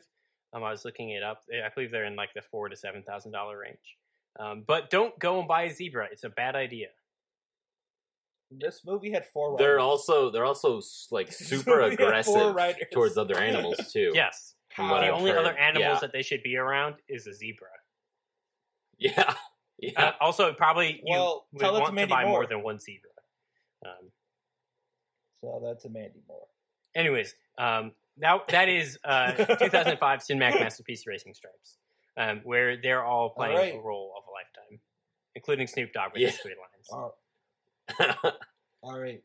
So that's our green room, but make sure you check out our Evergreen episode where Tyler and I are going to discuss other movies that might be a little better esteemed than Racing Stripes, but we know Racing Stripes is a true masterpiece. We do not speak ill of Racing Stripes in this house, Danny Vincent. Yes. I just said it was a masterpiece. Vincent. Get off my back. I said it was a masterpiece. Spoiler alert! From this point on, we will discuss the latest episode of 2011. Just kidding. Thor is 10 years old. We're ancient. We're going to talk about it. No spoilers, no leaks, but we're going to talk about the episode, which is a movie. Thor, directed by Kenneth Branagh. All right. This movie wants you to know it because it opens with like a Kenneth Branagh film, and then in the credits it goes like directed by Kenneth Branagh, a Kenneth Branagh film. It's Kenneth Branagh. So let's give our general thoughts on this. Drew, you can go first. Okay, you're our guest. We haven't heard enough. I literally just talked about Racing Stripes for like 30 minutes. Well, glad you came on to talk about it. I'm glad to give you that platform. Yeah, thank you. I've always wanted to talk about this 2005 Cinematic Masterpiece, Racing Stripes, where everyone is playing a role of a lifetime. All right, but now we're talking about Thor. So I think that I like this movie less now than when I sat down this morning to watch it. Can I say one thing very quick before you give more of your thoughts? Is Drew was explicitly invited onto this episode because he is my only friend I know who likes this movie. So I have seen this movie a couple of times. I remember it coming out of the theater and telling Danny like, "Wow, I really expected this to be bad." If there's one movie that like I thought would have been kind of sucky because just the general concept, it would have been this one. But like I really got on board with this. I thought they did a really nice job with it. I explicitly remember saying that. I don't know if Danny does, and maybe it never happened. No, this is ringing a bell. Yeah. I'm just remembering how later that summer we went to see Green Lantern, and none of us liked that except for the friend you brought. And I was very annoyed with the friend you brought because he was someone who insisted his opinion is right and there's no other way around it. And I recognize that is one of my qualities too. So. To be fair, he has grown up. He went into the Marines and can now kill us all with his bare hands. So, please don't listen to this. He'll know I've not talked to him about Green Lantern since then. I remember also that day that was the day I stopped wearing the same 3 clothes every day, 3 shirts every day. And I was like, guys, check out my new shirts. And he's like, yeah, well, check out mine. He was just wearing like a player. Yeah, I think he still has that Barry the Platypus shirt, but it got like a big bleach stain on it. That's what he gets for. Anyways, back on Thor. I've watched Thor a couple times, 2 or 3, maybe 4 times since theaters. Mostly just when I was sick. It was like always on Netflix, and so like I'm not feeling well. I'll put on Thor. So like I have some like pleasant memories of watching Thor. You're I Thor. Like the early Marvel movies are very like Netflix teen stuff. Like. You could always check them out on iTunes. Right. And like I still don't necessarily think it's bad. I just don't think it's necessarily aged well. It doesn't have a lot of the qualities that we kind of look for in the Marvel movies today. Can I go next on mine? Because I can play off of that. I agree with you. I think Thor is the quintessential formula Phase 1 Marvel movie. When I saw Captain Marvel come out recently, now it's been like 2 years, Danny's been living in a time capsule. It's been 2 years since Captain Marvel came out. How's that movie 2 years old? Anyway, I remember just being like, this is like a Phase 1 Marvel movie, but not even a good one. It's like Thor. It really just suffers from its inability to fully embrace the source material in my mind. Especially now that I've seen Ragnarok. Even though I do think going back to this characterization of Thor is interesting. Because I think Thor 1 actually does a good job with a serious version of Thor, whereas Thor 2, Thor's forgettable in, and in, of course, Avengers, Whedon wrote Thor, so he's no longer super serious, too. And then, of course, Ragnarok on, he's no longer serious by anyone. It's even though... Yeah, it's very much like a different Thor. And I don't... But it's not I don't think it's Thor. necessarily any worse. I don't think that necessarily any of the characters... Well... Any of the main characters, I don't think, are the problem. Yeah, I think Loki is really... This also was the go-to point the one to point to. It's like, Marvel movies have at least one good villain. And people would point to Loki in this, not actually in the Avengers. This is where Loki stands originated. Yeah. Yeah, I thought that it was like, it's overall a generic origin film at its base. But... I think this movie's best appreciated after watching it several times through. I remember the first time that I watched it, I was kind of like... Can I make a joke? I was like, yeah. It's good watching several times through. I just imagine Tyler, like, sitting in front of his TV, Clockwork Orange, eyes opens, like, play Thor on loop! I just have Thor 10 hours straight, and I just watched that, yes. But yeah, the first time that I watched it, I was kind of like, oh, well, I was honestly bored. Like, it drugged for me at times. But and I think this is very similar to our Civil War rewatch when we were like, oh, Wanda's not bad in this. And then it was like, well, is it because she really wasn't bad in Civil War, or is it because we now have WandaVision that built up her story to where we like the character more now? And to me, that only really comes in here with Darcy. But even then, Darcy's never annoyed me in this movie. Yeah, a lot of people hate Darcy. Yeah. I've never had an issue with her. But yeah, there are things that were seeded beginning with this movie that I appreciate throughout. So yeah, especially like lots of thought went into the inclusion of like comic lore from this particular in this particular film. So yeah.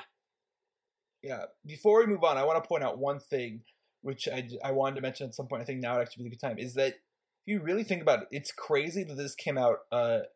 Like 6 years is not a long time for movies. It really isn't, in my opinion. 6 years later, after this, Ragnarok came out and basically rebooted the character.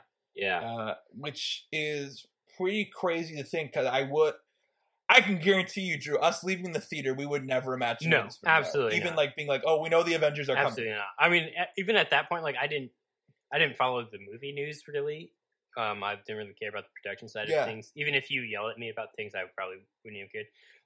I think probably the only thing you really knew was Avengers. No, I remember when Avengers came out. Like it was kind of just like, oh, I guess that came out. Like I didn't even really catch up any of the hype. I saw Avengers with you too. Yes, there's a fun story. We saw it like a month after it came out. I wanted to invite to go see a movie, and it just so happened to be Avengers. And so I asked Danny for Danny's movie club, like, hey, I want to ask a girl, can I bring her?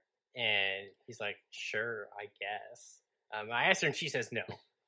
I sincerely don't remember this, but it also entirely rings a bell. So I keep talking. I think this story is like, ooh, I can't remember. And this. So she says no, but it just so happens that my cousin was going to be in town at the same time. And our mother was like, oh, take your friend to movie club take your cousin to movie club with you. Go do something. And so Danny was like, oh, so you got shot down by this girl and now you're bringing your cousin. Cool. Gee, was I that harsh? You thought God. It was kind of strange. And then here's the real kicker. The girl I asked to go see Avenger was there with her sister. Oh, Mm. Same That's showing. not good. It was great. hopefully we never watch $1 Million Arm, because I have a sad story there. But I think yours is worse, honestly, because it's about Avengers, and also it's relevant to this Right. podcast. Anyways, we were talking about. I'm just Thor. laughing at you saying, wait, you saying, I was stuck on you saying, like, yeah, you made fun of me because I brought my cousin. I'm like, oh, I probably did. Yeah, that checks out. Right. Oh, Um, airing my dirty laundry.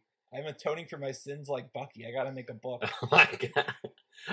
All right, well, Danny, before we get to digging in with this movie, why don't you read us some one line letterbox reviews of All Thor? right, these are all the ones on the first page for the most popular ones. 3 out of 5 from Patrick Willems. I forgot how hard this shifts from royal fantasy drama to wacky small town comedy. Tyler Luland gives it a 2 out of 5. The Thor franchise went through a worse identity crisis than I did. 1.5 by 3. There's no way they expect me to take this. I'm not swearing on our podcast, okay? Even though you've done it like 2 or 3 times. Expect me to take this female dog seriously with those ugly ass bleached eyebrows. Who had the Thor? I forgot about that. Yeah, I was like, who had the? Yeah. Anyways, 2.5 stars by Noel. Odin. This one's actually really good. Odin just collapsing as someone yells at him is amazing.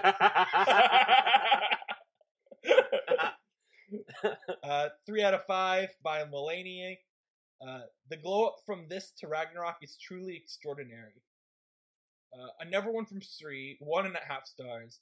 It's just, know this, son of coal.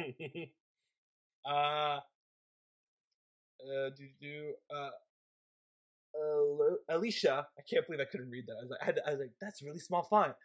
Alicia gives it a 4 out of 5, but she says, whoever thought it was a good idea to bleach Chris Hemsworth eyebrows like this, let's talk. And then our last one we have is 2.5 stars by Nice Guys. It's, can someone point me in the direction of the person responsible for doing Thor so dirty with those ugly ass camera tilts? I just want to talk. All right, that's Letterboxd's take on Thor 1. there's lots of 10 years lots of smashing about the eyebrows. to Definitely. be fair, The you eyebrows are can't bad. unsee Yeah. I don't it. blame him. Mr. Sunday Movies on YouTube pointed that out, and now Yeah. I can't stop. It's Yeah. like Now that constant state of you being. guys have called it out. Yeah. It looks so Now strange, I'm and you can't very unsee much it. aware. He's like no definition to the top of his It's a head. mess. It's honestly bizarre. You guys should, you want to see some real bleached eyebrows? This is my suggestion. You watch Sound of Metal, because Olivia Cook has, like, white eyebrows in that movie, and it's so distracting. But then it's good, because at the end of the movie, she bleaches, she unbleaches, she just dyes them back to brown, and it's like, oh, She does thank the opposite. God, of I can see bleaching. your eyebrows. Yeah, exactly. She unbleaches. All right, shall we That's dig yeah. in? again. I'll go get my shovel. Nice. All right, so Cheese let's somewhere Danny's gonna like to start is that cold open, Danny.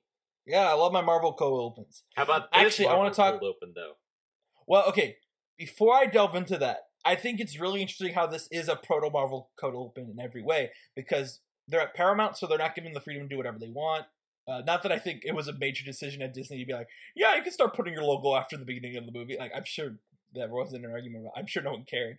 But this movie has a cold open in the sense that even though logos play, we get the cold open, and then it cuts to like 2 black cards of just Marvel Studios presents a Kenneth Branagh film, which is kind of very weird to me, again, to see this movie just immediately labeled as a Kenneth Branagh Yeah. film.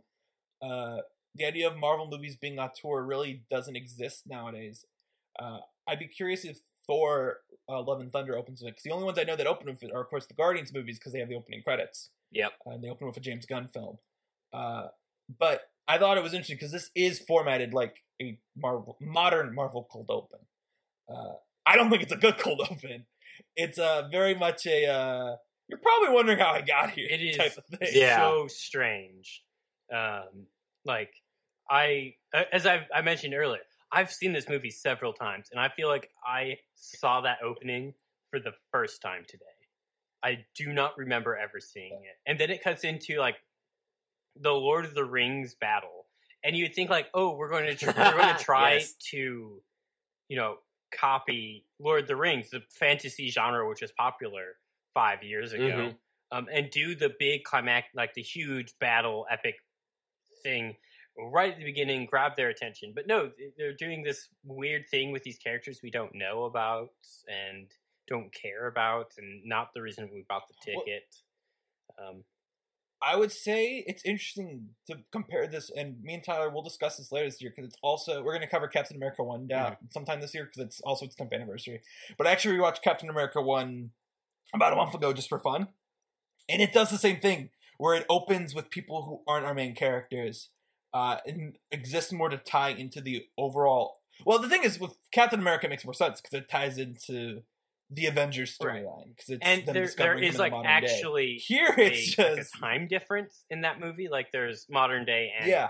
whereas that doesn't exist in Thor, other than like a flashback. It's really, I think in a way, I actually don't. I think the cold open is bad, but I also think I don't want to say I think it's weirdly necessary in the sense. Because if I went to this movie and I deal with 30 minutes of this awesome high fantasy storyline and just suddenly I'm stuck on Earth, I am pretty disappointed in it. Let's be clear. I think that's the worst part of this movie. But at least it props me the fact that I'm going to get it, I think it'd be worse if I didn't know I was going to get that while I'm watching it, personally. Yeah. One thing for me was the opening Frost Giant battle, which Drew, you had touched on, is this whole great big fantasy sequence that we didn't have context for it. And it's I call it the Odin's bedtime story, because it's a bunch of exposition that we get right at the beginning of the story that we end up finding out through the rest. Like it's just repeated later on in the movie. So to me, I don't like, maybe unpopular opinion, I don't know. But what I would think is get rid of the Frost Giant battle, the big Odin's bedtime story, and open up with that great big intro, like through space into Asgard, like introducing Asgard, and that being your open. Yeah, if I'm making any sense there, I feel like I'm talking in circles. I like the Frost Battle Giant for continuity's sake. Gotcha. And that's not like, I'm not talking about like the MCU continuity. I'm saying within this film, later on we flash back to Odin finding Loki there. Right. And I think to have the aesthetic set up allows that moment to work. Gotcha. Whereas if we flash back to something we hadn't been at already, it wouldn't work as well. Gotcha. Yeah. I can get that. Yeah. I also I just like Anthony Hopkins opening these movies with dramatic speeches, because he does it. And actually, it's really, in Thor 2 he does it, but it's like 5 minutes long, and they're like 4 separate prologues that he has to get through. Right. But it's just Anthony Hopkins like doing his due diligence and being like, I wish I was shooting. I can't do an Anthony Hopkins voice. I wish I was shooting Transformers 5 right now. But I wish I won the Oscar for Transformers 5. No. Then there's what I think was the best part of the film. No, we're not. Yes! We're not jumping that far yet. No. Right. We have stuff to cover before then. We the notes for this episode are not as detailed as we normally make it. We're not jumping ahead 30 minutes and skipping the prologue entirely. Like, the prologue is in the stuff with Thor. Yeah. I want to talk a bit about Thor's helmet and how this was a big deal that Thor... I remember a lot of the discourse, that's in air quotes, but I was pretty heavily online even in 2011. So I remember a lot of the talking points from this movie. One of the talking points was that it was too grounded. It was too busy trying to run away from its crazy elements of the storyline, right? Mm-hmm. So the big one I was thinking is Thor's helmet was one thing people were talking about. And that's why it was a big deal in Ragnarok among the nerds, because I don't really think we qualify as the nerds, that Thor wears his helmet during the Hulk fight. Yeah. But I actually think the helmet looks fine here. It's a nice helmet. And with I think with his crowning ceremony intro. the crowning ceremony. Yeah, I thought that it And- was I thought that it was more of like a ceremonial piece, like headpiece, rather than because that's all that he really uses it for in this film. What I also think is funny about it is how like he has the hat in this that never shows up again, but then Loki's hat like is constantly in pretty much every Loki appearance. Yeah, I think that's think funny. I heard somewhere that like that helmet's like a huge pain to wear because like because The the Loki way helmet? the horns are shaped, a lot of the weight is like off balance, so it's very hard to keep it up. That makes sense. I don't think I've ever said one of my favorite moments. Like this would, if we ever whenever we cover Ragnarok, this could very well make my favorite moment list. Is when he starts fighting with the helmet during the montage at the end during Immigrant Song, and he just starts using the helmet like as a sword, and I'm like, this is great. I love this. Why have they not done this before? That's what I think about when I think of Loki's helmet, even though it pops up constantly in this stuff. But yeah, what else do I want to talk about at the beginning? I actually like the beginning. I think the first half hour is really good of this movie. It's the best part of the movie because it's all Asgard. It's all intriguing. It has the same issue that Marvel actually still has with Wakanda, in that we are introduced to this really cool world in the royalty, but we have absolutely no idea what the average person lives like. Yeah. And then, of course, later on in Ragnarok, we discover that Asgard is actually really small, or else Hela killed a ton of people off screen. And it's kind of weird, but I also don't have that much of an issue with that here. I think the production design is gorgeous, and I think this is when Branagh's direction best comes out, because he's very Shakespearean.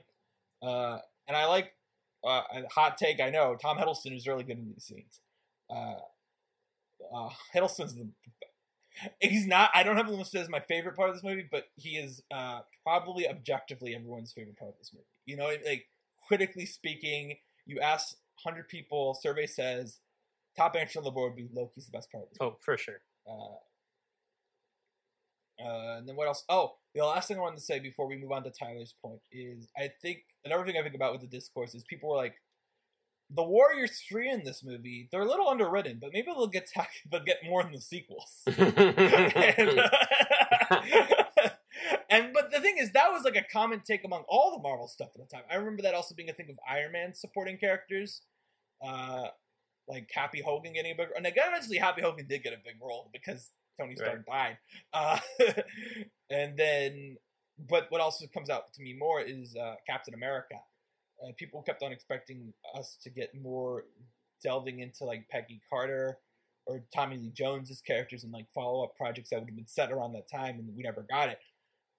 I'm not really sad we never did though, especially for the Warriors 3. I don't think they work as archetypical friends. Yeah. Mm-hmm. Yeah, there were actually, and we'll talk more in depth about like the deleted scenes later, because I think the deleted scenes from this film should have been kept in, because this movie clocks out at like, is it 2 hours? Is right it under 2 hours, like an hour 50 something. So well, it's 2 hours with and credits. right now our average MCU film is right around 2 hours and 30 minutes, you know? So that's well, not accurate. no, I'm sorry. That's the average Avengers. yeah, movie. that's what I'm thinking. That's what I'm thinking of. Yeah, it's more like 2 hours. I'll look up what Ragnarok is right now. Okay. Go on. Yeah, but anyways, so I think, like I said, you need to spend as much time doing your characters due justice and doing your story due justice. Which, I mean, if you treat your characters correctly, you'll do your story due justice. I mean, that helps in the matter. So what I'm getting at is there are like quite a lot of good deleted scenes that revolve around the Warriors 3 that we didn't get in the final film, that I think would have added a lot more just atmosphere to these characters, and therefore also building up with Thor because of their interactions with him.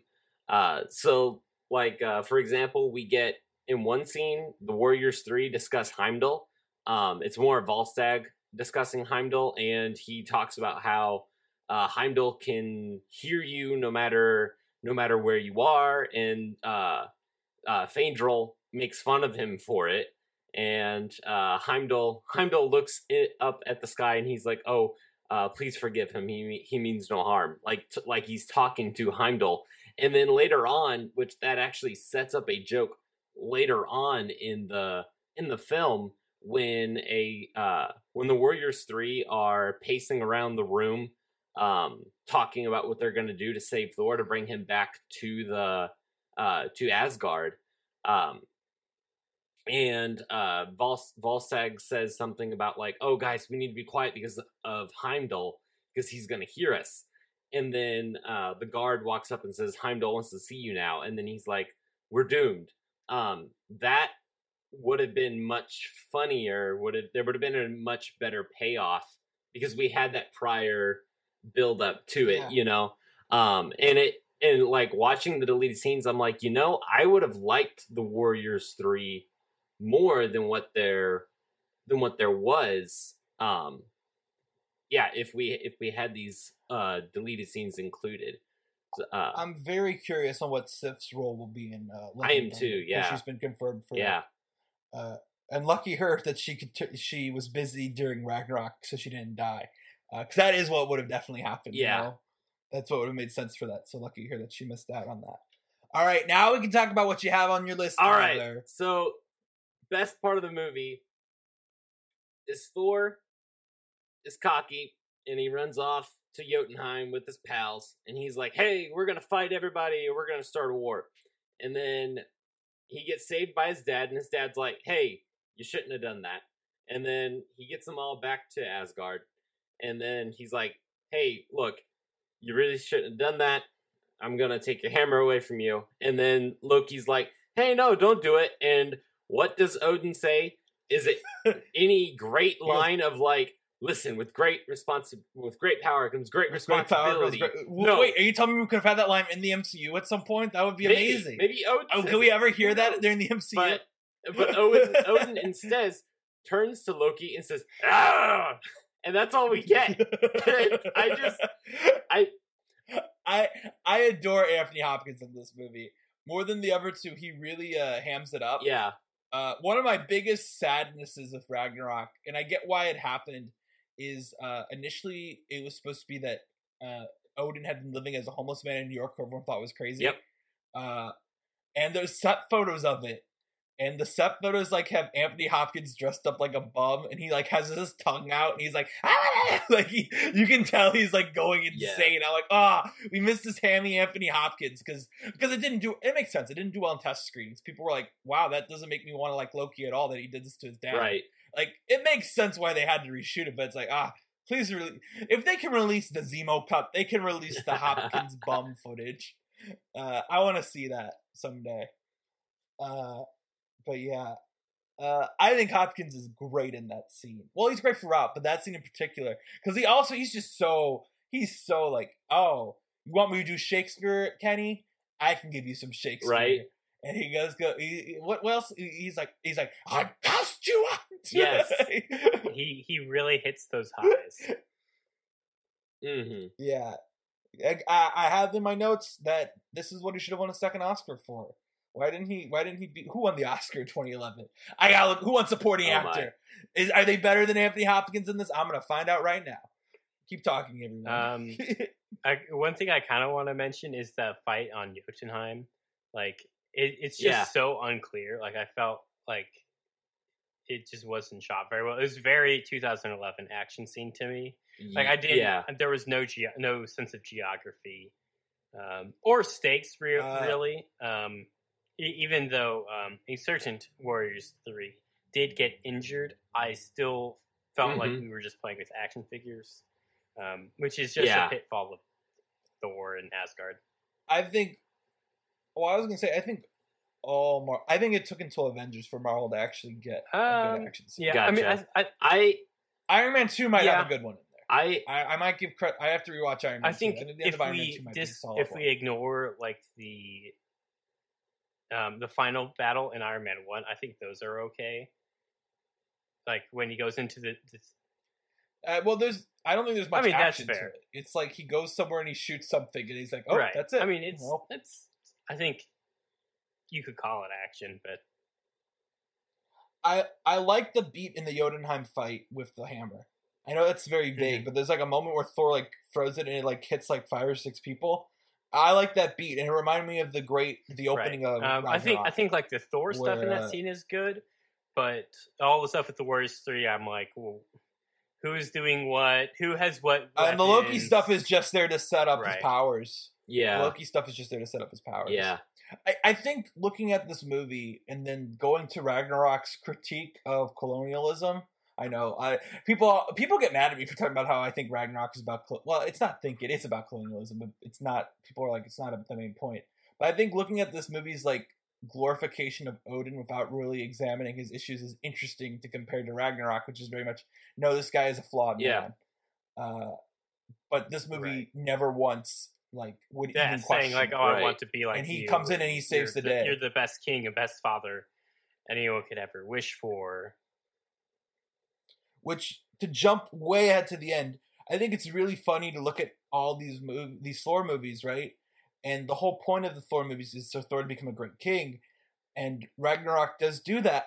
And then, of course, but when he said you'll be a great king someday, I just kept thinking about how now in the MCU, the current king of Asgard is Valkyrie, and I just kind of was like, well, that's annoying because I love Valkyrie, but Thor should be king of Asgard, and hopefully at some point we get back there. Valkyrie deserves her own. Maybe we'll get that in the Valkyrie and Matt Damon show. Yeah. Matt Damon can be her queen. Right, that's what I was saying. Yeah. Anyway, so Odin casts Thor to Earth, and we make it back to the in media res opening, where if you guys ever, this is just me riffing for a second. If you guys ever imagine, like, what if you watched a movie, right, where it has an in media res opening, but then when you reach back to the point, they make you watch the entire scene exactly the same way. Yeah. And it was like, wait, what? And there was no different camera angles, no cuts. You just have to watch it all again. Like you died in a that boss doesn't happen fight here. and That's skip the cutscenes. What? Right? Exactly.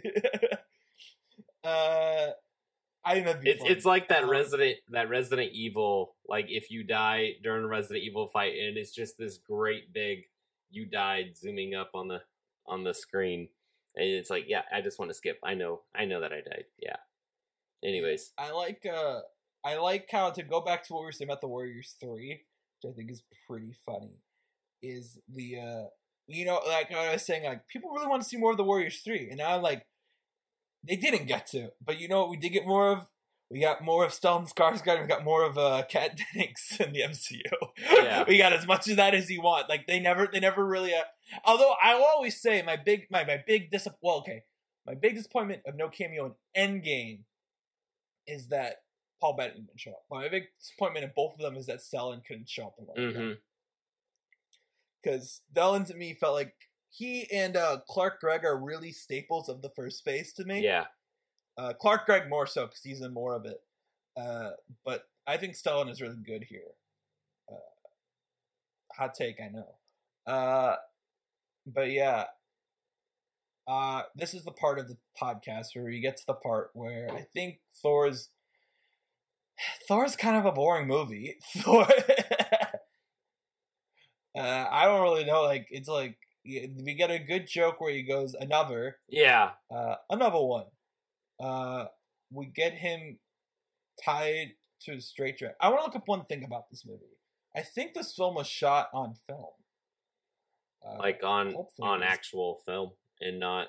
Yeah, Marvel movies now are all shot digitally. That would I don't know make sense they shifted. as to like the look Thor of the film has is a good, very, in my opinion. I don't want to say like grainy. Well, look I to like it. that. Yeah. I mean, it works. What's this It shot? works for the movie. Chronologically, I feel like the next thing that happens that's kind of big is we get the Iron Man 2 post-credits scene with a Stan Lee cameo added to it. No, I was just thinking about how in the previous podcast you were talking about how it's those end credit scenes should be something that like isn't necessary to know, And as I Yeah. was watching this, I'm like, this kind of fits that because like I know this is the end credit scene, and then they literally do it again in the movie. If you didn't see it, that's totally fine. Mm-hmm. Yeah, I keep thinking about that with WandaVision because I know one person I follow. I don't remember if I mentioned this before. Film Crit Hulk. In his recaps for WandaVision, he like very proudly was like, "I'm not watching the post credit scene because most people watching the show aren't going to watch the post credit scene." And sure enough, the finale comes out, and there's nothing seating Grey Vision popping up other than the post credit scene. So it's like, yeah, I think it's the right. I think it's a perfectly viable way to watch a show because you shouldn't have to sit for the credits. But you should TV You should sit through the credits so that you can give all the people who worked on it their due diligence and thanks. That's true, and I like credits. I think credits are well before they become scrolling. I think credits are cool. They're nicely designed. Going to the very end of this film, to the credits, I was very so you have like the nice orchestral music, and then it cuts into like your very like it cuts into like that yes, that alternative to like 2010 sound. I'm like, wait, whoa, what is this? Why is this? Speaking of why is this show called Why Is? And why are you Dan and why are you Ty? Since neither of you go by that. Why? That is a really good question. Yeah. So you mentioned the score of the four. Avengers does it too, where they just get to this alternative rock music. That's I don't understand. What's so weird is yeah. I like leaving the credits to roll for the score, and I like Patrick Doyle's score in this movie a ton. So I was ready to let it scroll, but then it was like that song came on, and I saw the skip credits being the credits. I was like, yeah, okay. Why is it there? Thor 2. Thor. See, I don't want to listen to that music. Want to be like, cause 2011. It's the only explanation. Like, it doesn't... Yeah. Do you guys remember the first Avengers trailer? It's like set to a Nickelback song. And it was such a big deal that everyone's like, this is going to be the big trailer. It's going to be a big deal for next year. And the first trailer set to a Nickelback song that's like, we're in this together now. And that's what the first trailer for Avengers 1 was set to. Yeah, no, Thor 2 doesn't go into the like mid 2000s. I think they dropped it post Avengers. I think Iron Man 3 doesn't have it either. I think post Avengers didn't have it. Yeah. And then Guardians, of course, uses its archive. Its own, yeah. It doesn't. Oh wait, no. Black Panther has an original song, but that's okay. Like it's Kendrick Lamar. No one's mad about it. Right. And it's not. That's like the rare Marvel movie where the score is actually mixed in well. Well, I know you don't because like it. It's relative to the. I don't like it. It's just not my favorite. Well, no. I meant like you hate the score. You hate Ludwig. I'm kidding. I know you don't like. I know you. You're one of the few people I know who like goes to bat. I think for the Creed soundtrack. So. Do I? Maybe score. I don't know. I think I remember you liking it at the time, but it's been like 6 years. I haven't seen it since it so you should rewatch it. It's close to the quality of Racing Stripes. Well, now would be a good time to talk about the score in this movie, because I told Tyler in the past on this podcast that I really like the Thor 1 score, and I still like the Thor 1 score. I think it's a very good score. The main theme is great. The one that plays in the credits is a great theme for Thor, and it plays throughout the movie too. It's called Sons of Odin. I think it does. I don't remember if this film has a good Loki theme though. It's really just the main theme that's really good here, and also the fact that Patrick Doyle is a good composer. Yeah, Loki doesn't really get he doesn't really get a good, decent theme until Dark World, and even then it's just a little playing around with some more orchestrals, but I will take the Thor theme here over anything in the Dark World. The Thor theme here is really good. Well, I'm saying music-wise. Yeah. Well, I'd also probably take this whole movie before the Dark World. But yeah, I think the score here is great. It's mixed well. I think it's such a bummer that I always go back to this, is that Silvestri never used themes besides his in the Avengers movies. Except for the good moment in Infinity War where he blares the Wakanda theme. Mm-hmm. And that moment is great. That moment's hype. Yeah. But no one else. He doesn't. That's use something anyone we'll have else's to talk scores, about in the Avengers episode. Like when we do any Yeah, of those. okay. Yeah. Yeah, but now that we reviewed on the Thor thing, we can talk about that. So, okay, so we got the Coulson stuff in this movie, which includes Hawkeye's first MCU appearance, where he goes, "Should I shoot this guy? Because I'm sitting at this trailer in New Mexico, where just in case you need me on this very low level mission." I like this guy. Never mind, I'm out. Also, see you next year in a movie. See you next year in Avengers. Coulson's like, I need someone up there with a gun, and then we get the shot of his hand reaching for the gun, and then he's like, "No, the bow," and I just such an amazing intro. Oh my goodness. Yeah. So, but does this imply that Hawkeye Someone also should, has like- excellent accuracy with the gun? And if so, why not use a gun which is in almost every conceivable way a better weapon? Because I mean, they are cool.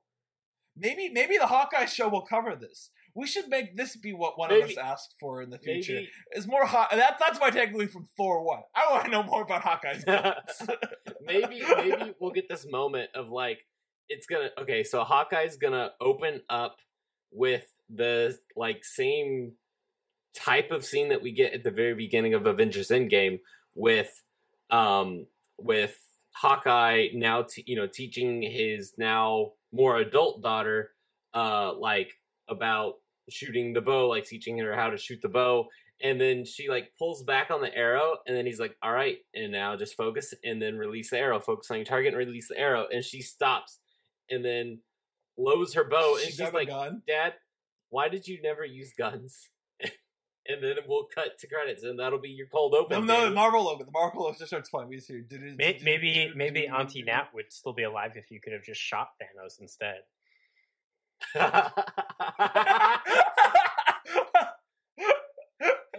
Oh my god, that would be amazing. Maybe honestly, that's probably why why Bucky was dusted, because Bucky only ever uses guns. So it was dusted, so there was no guns available. Yeah, that checks out. Okay. So Coulson's in this. He does his Coulson thing, which is usually charismatic, but I don't know. I find him a little annoying here. I find most of the Earth stuff annoying. Oh, we don't have this in the notes, but we have to talk about it.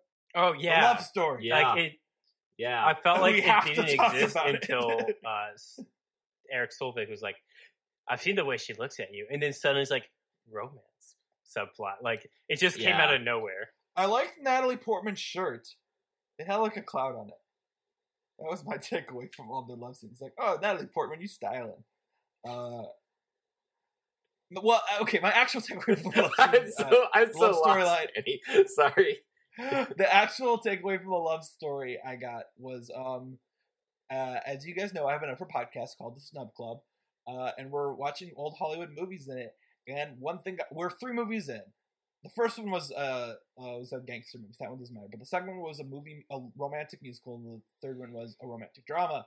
And both of them have this thing where they literally meet, and the next scene they're madly in love with each other. Mm-hmm. Worked a lot better in the comedy one, because in the drama it's like, then it's just like, oh, we have to separate, and it's like, I can't be with anyone without you, and that's how I felt here. None of it really works. Yeah, because it all depends on you really caring for their relationship. And like at the end where he's like, how's the girl? And like, and they're asking Sif about it. It's like, Sif should be annoyed, because Sif's known for hundreds of years. He's known this girl for 2 days. Right. I mean, Natalie Portman. Yeah. It's true. Yeah. It's Anakin Skywalker. I understand the importance of having the scene where they're on the rooftop and he teaches her about the Bifrost. I actually don't like that scene. And to me, I'm like, if you're going to have any type of romance, even like building, you've got to have this more intimate moment where they can at least relate to each other, and we get that kind of with the rooftop campfire. But the weirdest part is he says something about And here in the ninth realm is Asgard, where I'm from. And we go into this weird shot of the moon, and then we go back down to the campfire, and we see Natalie Portman turn over to her side, and she falls asleep. And then Thor tucks her in with the blanket, and he says, "Thank you, Jane." And then he goes to sleep. And I'm like, this is so weird. It is like what I like it. I don't like that scene because it just reiterates exposition we already had in the movie, particularly with the because it's like she says to Selvig, "Magic is just science we don't understand yet," and then Thor tells her that the exact same thing, and it's like, okay, she doesn't seem particularly validated by that stance. So you're just repeating the exposition that this isn't magic. We want you to know this movie just has exposition problems. Either they don't explain things, like I don't think they ever actually explained what the Odin sleep was. They're just like, oh, he passed out. This is a thing he does from time to time. He does this sometimes. They never explain it. But then they go into painstaking detail about other things. Like Heimdall very explicitly says, if we keep the bridge open, it will destroy Jotunheim. You're like, that's oddly specific information to tell these people who already know what's going on. And then he comes back in the climax. He's trying to destroy Jotunheim. Okay, cool. But then, like, the same thing, like, they talk about things over and over. The only thing that cues that he wakes up is that Thor gets the hammer, too. Like, that is and it's like a really quick cut to his eye opening, and then he doesn't show up again until, the big scene at the end. So it's like, all right, Odin, it's a literal Deus Ex Machina. Yeah. Because Odin's a god. Yeah. I don't really, okay, that makes me sound like I'm more annoyed with it than I am. I'm more annoyed that it's not explained, as you said. It's just kind of like this Odin sleep thing, like, I'm sure it's something based in either the comics and or the mythology. But, like, I don't understand what it is. Right. Or its purpose. And then, all right, I want to get through plot things, and then we can go through our actual notes. Blah, blah, blah, stuff happens. The Destroyer. What do you guys think of the Destroyer? Yeah. It is a cool design. I remember it being another big part of the conversation was that this is, like, the first time, not the last time, because it actually reminds me of the airport fight now, that we have this fight in this very empty set. Mm-hmm. And it reminds me of the airport fight now. At least this has the focus a bit of Selvig and Thor being like, we got to evacuate these people of this small town. I don't mind the fight. It's very clearly there because they need a big fight, though. The Loki and Thor fight is too not explosion. Yeah, right. So they have to have this. I don't know. There's like a lot of this movie, it works, but just there's a deleted scene. I know I'm on about my deleted scenes. There's a deleted scene. Release the Branagh cut. There's a deleted scene where Selvig, like when they're running out of the town from the destroyer, and the destroyer blows up a building. A piece of glass gets stuck in Selvig's side, and he collapses to the ground. And then Thor actually saves Selvig, and he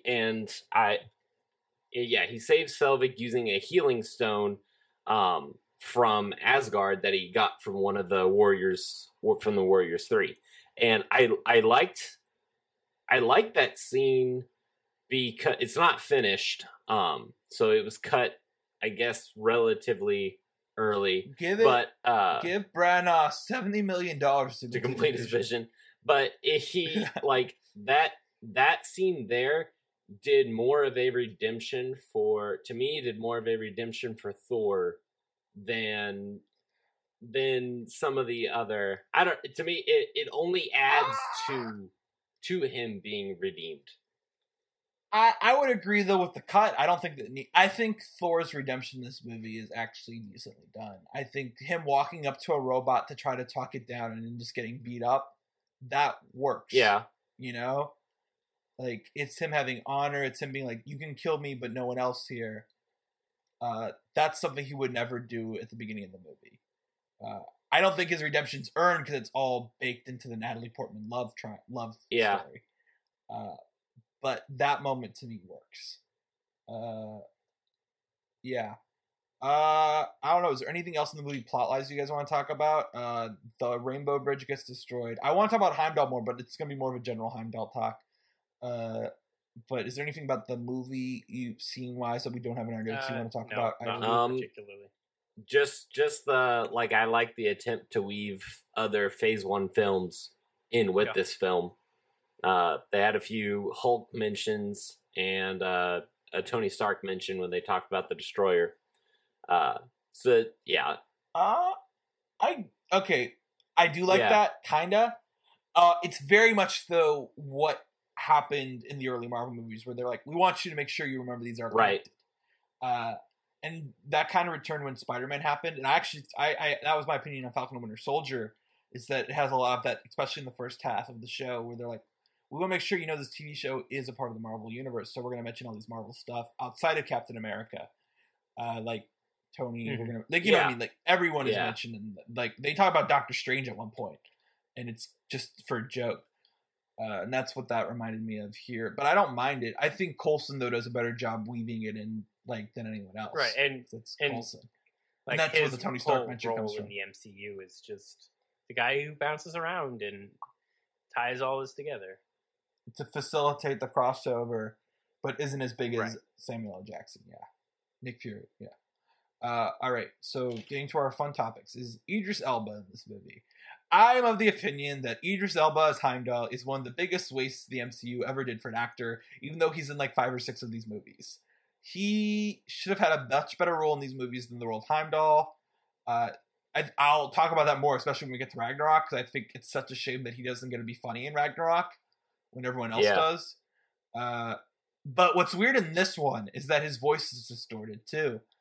And I don't get why. I'm glad the sequels left that behind. They upped the bass, didn't they?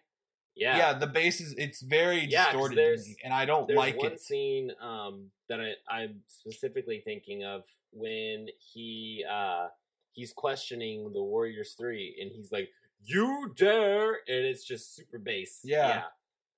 And it doesn't need to be distorted. Idris Elba is like he's talented. Like, let him talk. He's got a good voice anyway. Honestly, Idris is the type of. I'm happy he has the role in the Suicide Squad this summer, because I want him to have a blockbuster role that isn't just either he's a villain or he's here where he does nothing. Yeah. The next note I have is that the Dr. Pepper product placement really brought me back to 2011. All these movies used to have these Dr. Pepper tie. They still do. I know Wonder Woman had a Dr. Pepper tie-in. Almost definitely. Yeah. But they weren't as predicated on the film having the product placement as they are now. Mm-hmm. As they were then. Because this has a shot during the climax where the camera pans to a Dr. Pepper vending machine, stops for a second, then keeps panning. And it really stands. I also remember in Avengers, there's a shot of a Dr. Pepper truck exploding in the third act. It's pretty funny. Yeah. The one that always sticks out to me, it's not Marvel, but it is Marvel adjacent, as we've mentioned it several times already tonight, or whenever you're listening to this, because we exist in a timeless void, of the Mountain Dew machine that gets turned into a Transformer at the end of the first film. Yes. Yes. This is the Transformers episode. Actually, I think Transformers got a Guinness. Did it get a Guinness World Record for most product placement? I believe it. I'm gonna look that up now. By the way, to jump back a ton, I forgot to mention this. The average Marvel movie length is 2 hours and 10 minutes. Well, sorry, I did look it up. So that's just another way this movie is below average. Yeah. Well, it's not by much. Actually, I don't know if that's the average length. That's what Ragnarok is. It would still make time with the deleted scenes added in there. You know what? I'm gonna do one thing really quick. I'm gonna look. You know what? No, I'm not. Who cares? It's runtime. So who really cares? Okay. No one's listening. To be like, let's hear them discuss the Marvel runtimes. My last note for myself, and then we'll move on to Tyler's note, and then we can wrap up Thor, because we're all a little tired. And honestly, I don't think there's much to discuss here. I'm glad Judy came on to talk about Racing Stripes. But I think you'd agree there's not much to talk about Thor. We should talk more about Racing Stripes. There really isn't. And Racing Stripes, the 2005 cinematic masterwork, I will say that is there's a only gem. one. I think there's only one Marvel alum in Racing Stripes. Who'd that Yes, be? there's only one. It is a Michael Rosenbaum who is in Guardians 2 in the post-credits scene as one of the random people. Very specific, very tenuous. I like it. Yeah, exactly. That's why I was honestly looking at it when we were talking. I was like, "Is there any MCU people in this movie?" And it's like, "Nope, there are." Which none. is That's what I'm surprising counting. because there's a lot of big names in that movie. Yeah, The exactly. 2005 cinematic masterwork, Racing Stripes, is the movie Yeah. I'm referring to there. Back to Thor. This is 10 years old, which we've discussed before. But I thought, particularly, Tom Hiddleston looks so young in this, and it's weird because Yes. Thor is a year later. No, Avengers is a year later, and I don't think he looks super young in Avengers. But in this, I'm like, wow, you look like maybe 20. Like you look younger than me. You look like 23, 24. There are times in this film where he looks like a lost puppy. I would Yeah. wholeheartedly agree with that. I also thought he was really young. I just thought maybe I'm weird, so I'm glad you mentioned it. Yeah, it really was like, what? Why does I was very confused. Yeah. But not like it wasn't like a detriment to the film. I was like, whoa, how did he age so much in a year? Frost giants age differently, I guess. I don't know. It's really funny if because the Loki show takes place after Avengers. So if you think about it, this show takes place a year before how Tom Hiddleston looks in the Loki show. So it's just kind of like, huh, all right. That's not an issue. Obviously, I don't want them to use de-aging software on Tom Hiddleston. That'd be ludicrous. Please don't do that, Marvel. But yeah, he just looks young here. And then Tyler, you get to close us out. Well, no, we do have to discuss, as we always discuss, the post-credit scene. But we will have you talk about the cinematography first. Yeah. So there's the Dutch angles, the camera work to mimic the comic book framing. It's really, really weird, and you get to doing this weird thing where it's like, okay, yeah, I just want to watch the film on a flat horizon, rather than having the weird angles. The Dutch angles work sparingly, but yeah, I think it's like camera gimbals gone crazy. I don't know if you've ever used a gimbal before, but it's like when they're unbalanced and you're holding them and the camera's just it's gone into this death roll, and where it's just rolling a whole ton, and that's the type of shots that you get with when that happens. Anyways, Danny, what were you saying? I would say this is just kind of a Branagh thing. Also, this is Bragnah's signature style. He likes Dutch angles. You watch Cinderella, which is his other big blockbuster he did recently. The one with Richard Madden? Yeah. That is Dutch angles. The Murder on the Orient remake he did has Dutch angles. I like your viewpoint of it, but I also just think it's Dutch angles. That's what Branagh likes. It's strange. It really hit me in the I only noticed it when they were in the camp. That's where it really hit. It was like it did a Dutch angle for a shot. It cut to something else and went back to it. It's like, whoa. And isn't it like during the action scene too? Like the action is also with Dutch angles in that sequence. I believe. It might have been. I didn't notice it. I think with it being the static shot with all the people just standing there with nothing really happening, with them just having a conversation.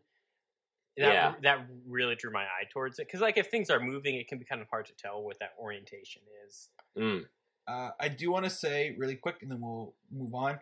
Is I was trying to search the Wikipedia article for cinematography to see if there's any notes from a cinematographer, and what came up is, this is really interesting to me, is that the Empire Awards, which is presented by Empire Magazine, had an award for literally 2 years for best 3D film. And the reason this is interesting is twofold. Is I remember Thor, this was one of those movies that notoriously had bad 3D. It was a part of the critical reviews. If you look up reviews of it, people are like, don't see this in 3D no matter what. It's terrible. But the other thing that's really interesting to me is that the awards, this award lasted for 2 years, and they consistently gave it to the film that was not considered to have the best 3D of that year. It went to the Tintin movie the same year Hugo came out, and then it went to the Dread remake the same year Life of Pi came out. I just think that's funny. I want that on the record. We are All right. all laughing and we find it hysterical. Thank you. Yes. Okay, moving on. The post-credit scene, as we discussed. I think this is a solid post-credit scene. I'm gonna look up where it ranks in my post-credit scene list because, as you remember, I have a ranked post-credit scene list on Letterboxd. I think it's probably mid-tier because I think and the fact that it ends up being non-canon is very odd. But yeah. What happened in I honestly don't remember. I don't remember either. Oh, actually, this ranks 17 out of 23, so it's not a good post-credit scene. Sorry, I was lying. It's Selvig gets recruited by Nick Fury to work on the Tesseract. But it turns out Loki is influencing him. Oh, but that's yes, not I really did. canon because Loki doesn't actually influence him. I did watch it. I remember being confused at the time, and I'm still confused. That's probably why I forgot all about it. Yeah, it's not really that good. Anyway, so now we can move on to. Oh, do we want to talk about if we'd rewatch this movie or not? I think the answer is pretty clear. If I were sick, yes. Yeah. I'd rewatch it if I'm gonna rewatch everything, all of the MCU films in order again. I'd rewatch it. If I rewatched it for a podcast, I'd rewatch it, but that's about it. The only reason I can see myself really rewatching this is if Hemsworth announced ahead of time what his last Thor movie will be. That would be the only reason I would see myself going back to this. Like watching all of them.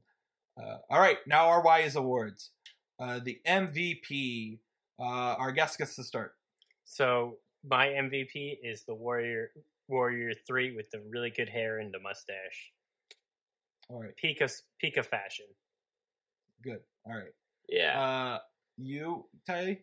Ty Lee? Ty. No, I was gonna say Ty. As in Ty and Dan. Stellan Skarsgård. He's good. Yeah.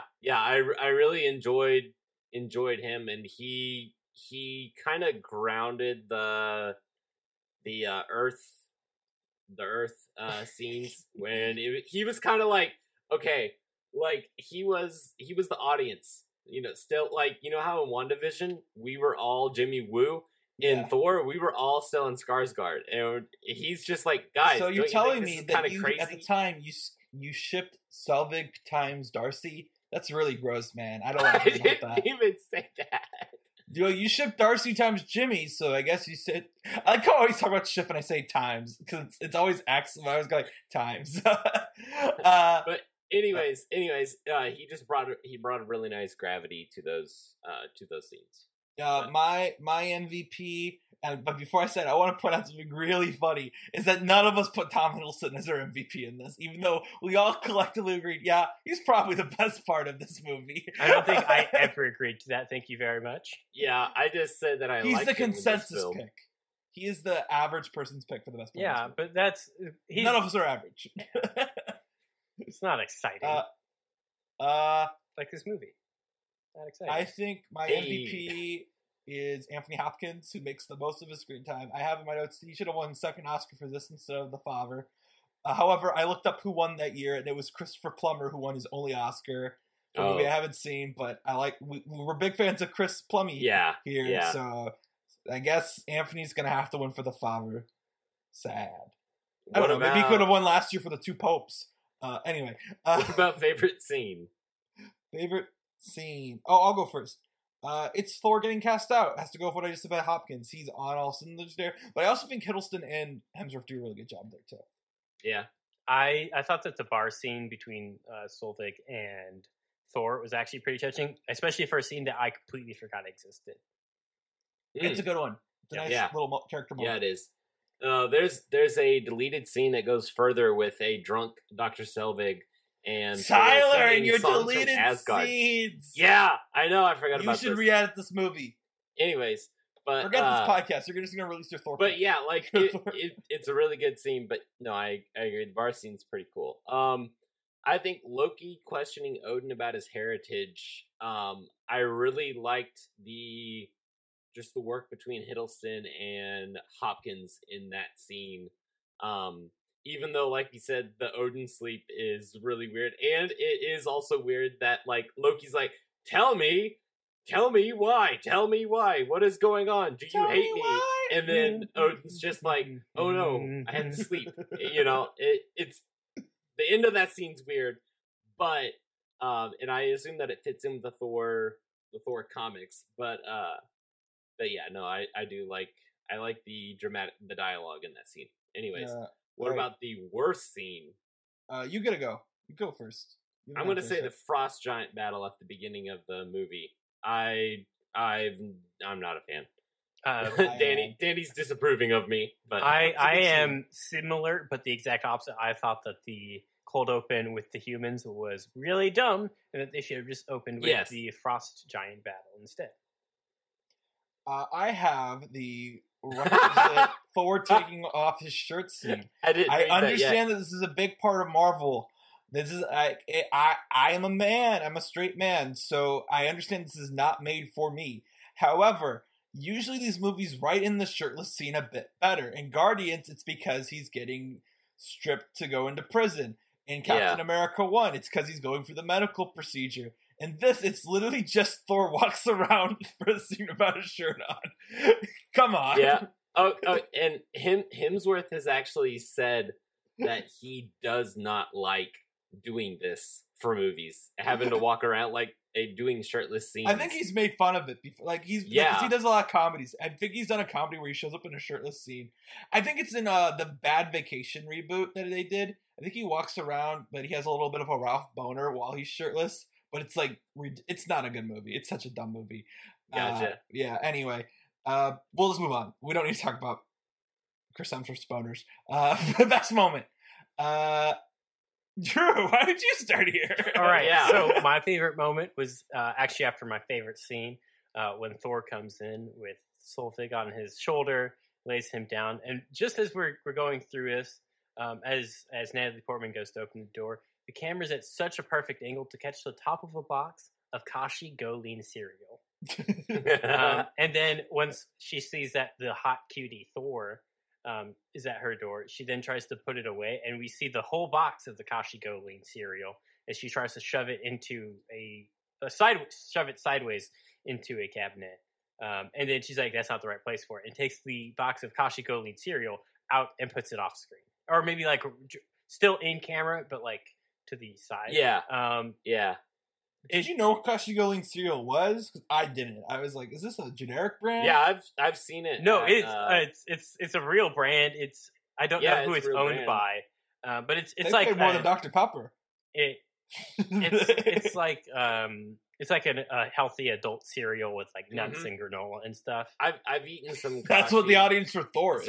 I've eaten some Kashi cereal before. It's good. This is a nice plug for Kashi. This is a Kashi Go Lean podcast. It is. I do want to say, like, it is a real cereal, and I would vouch for it. It's real. Like, trust me. Yeah, I think I've had it before.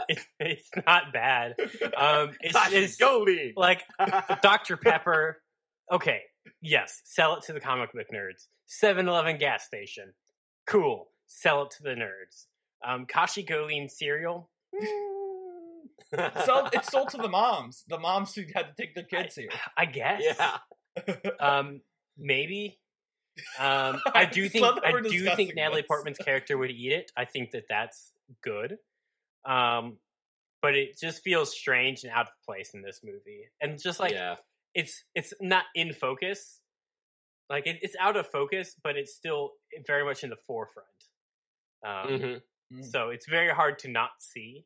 And just feels very manipulative. Right. I love it. I would say I want to say mine because it's related, kind of.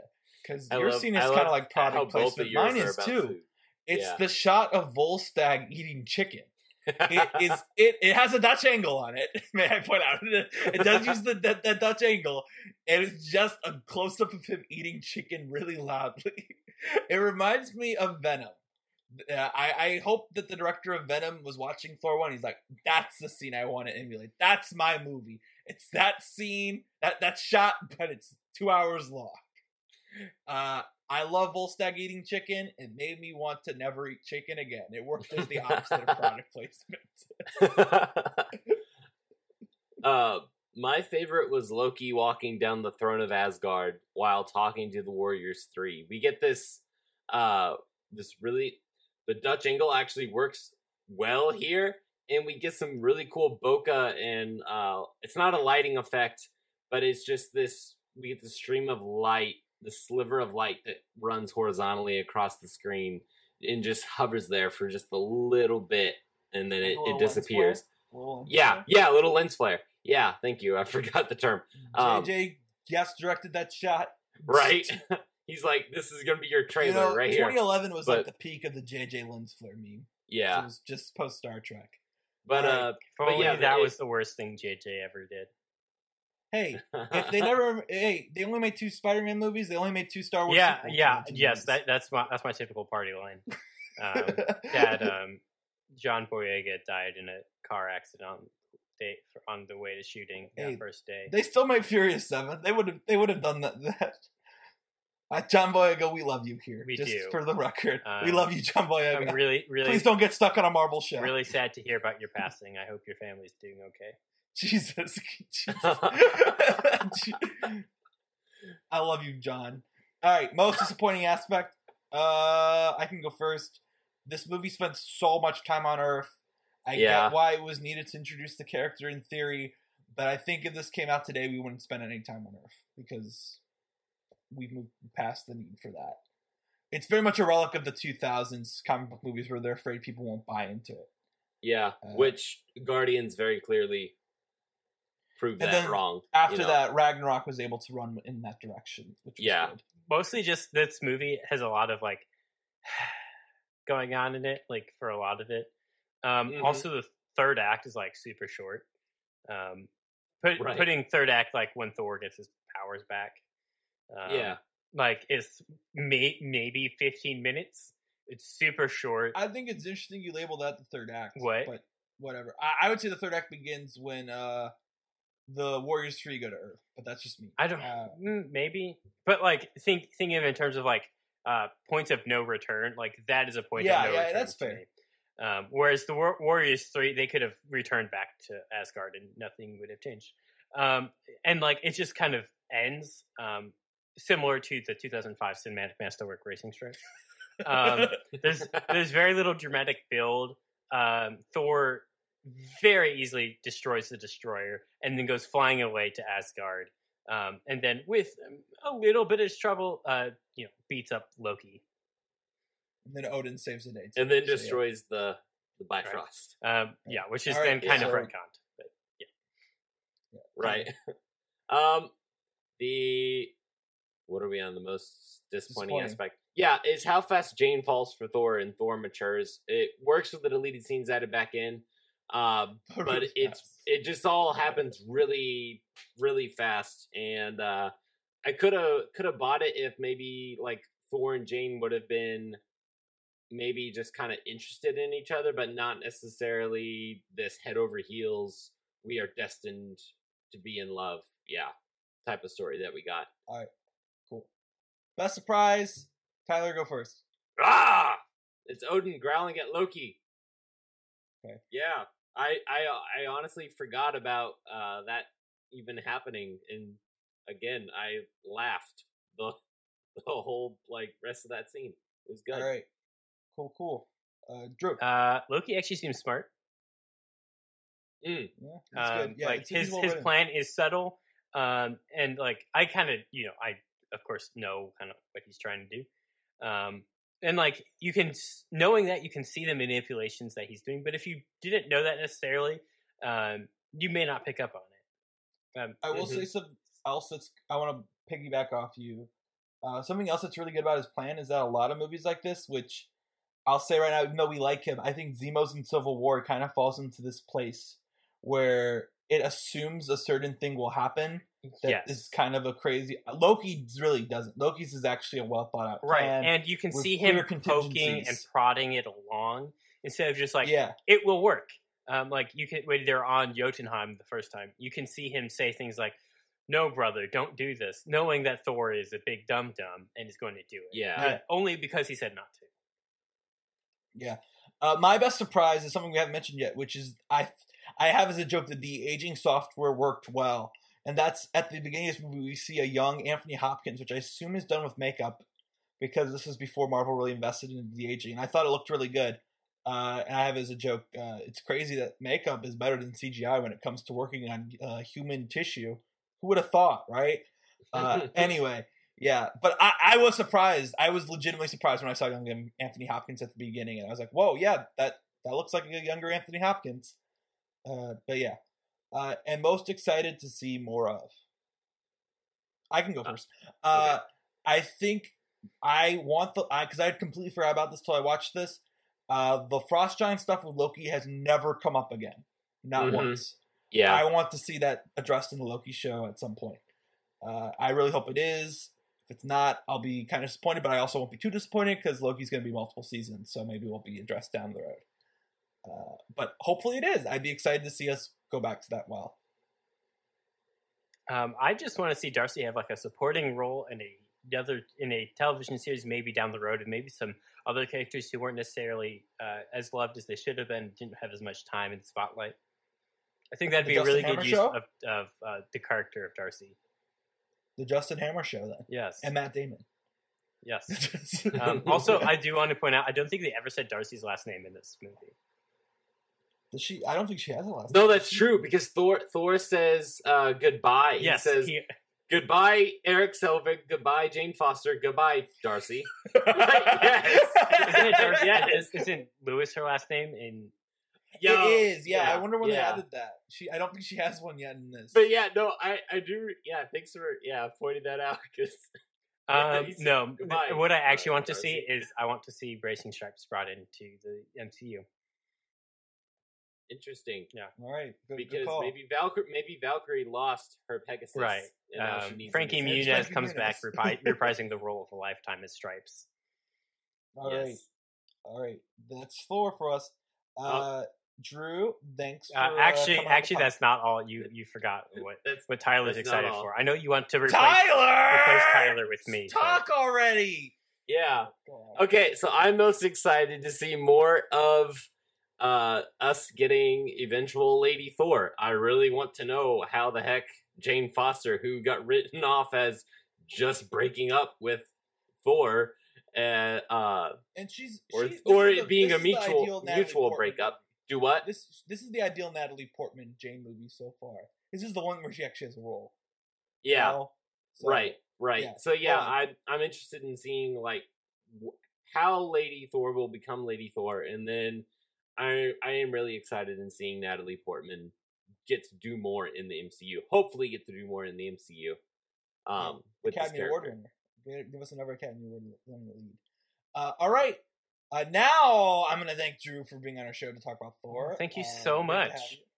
We'll have you again whenever you want, as long as it's not in the next 6 weeks. Right. See you for Thor 2. If you really want to come on for Thor 2. I mean, good luck I'd with rather that. forget that it exists and just pretend that at least one of the crew members died on the way to shooting.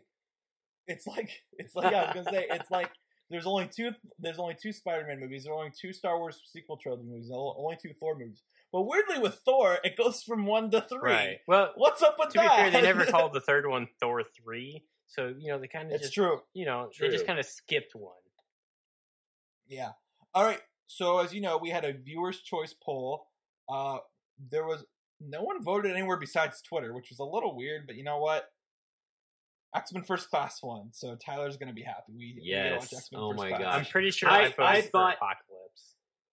That wasn't an option, so I don't think you did, buddy. It was The Last Stand was the other Oh, option. I would Yeah. have voted for whichever one is worse. I like watching podcasts. The Last that Stand is suffer. much worse than First Class. See, and that's honestly what I thought was going to happen. I was like, people are gonna know that I don't it want went to talk Your about viewers are 70% too nice. to- They will probably send you their own copies of the 2005 Cinematic Masterwork Racing Stripes. Racing I don't need Stripes. another copy. I have one. All right. Before we do our outro, Drew, is there anything you want to say? Any goodbyes? Anything you want to pimp? I don't know. Go ahead. I have a Twitter, but don't follow me. I'm a teacher. It's locked too. Yeah, you tweeted something the other day. You tweeted something. I'm not gonna say what you tweeted, but I remember your brother. Oh was yeah, replying, my you brother need to was like, delete "You shouldn't have this." posted that online." I'm like, they can't find me. I will let the listeners at home figure out what that is. And as you're thinking of that, also think fondly back on the 2005 Cinematic Masterwork Racing Stripes. That's what you're pimping. You're here to pimp that. Right. Yes. That's my catchphrase. Tyler has Zemo. I have the Zemo. 2005 Cinematic Masterwork Racing Stripes. There we go. I need to find a new catchphrase because my catchphrase was I was waiting to watch Soul. Now I don't know what my Right. That isn't even a catchphrase. I guess my catchphrase is just interrupting Tyler. Hey, someone has to talk All on a right. podcast. That's true. That's true. All right. All Well, right.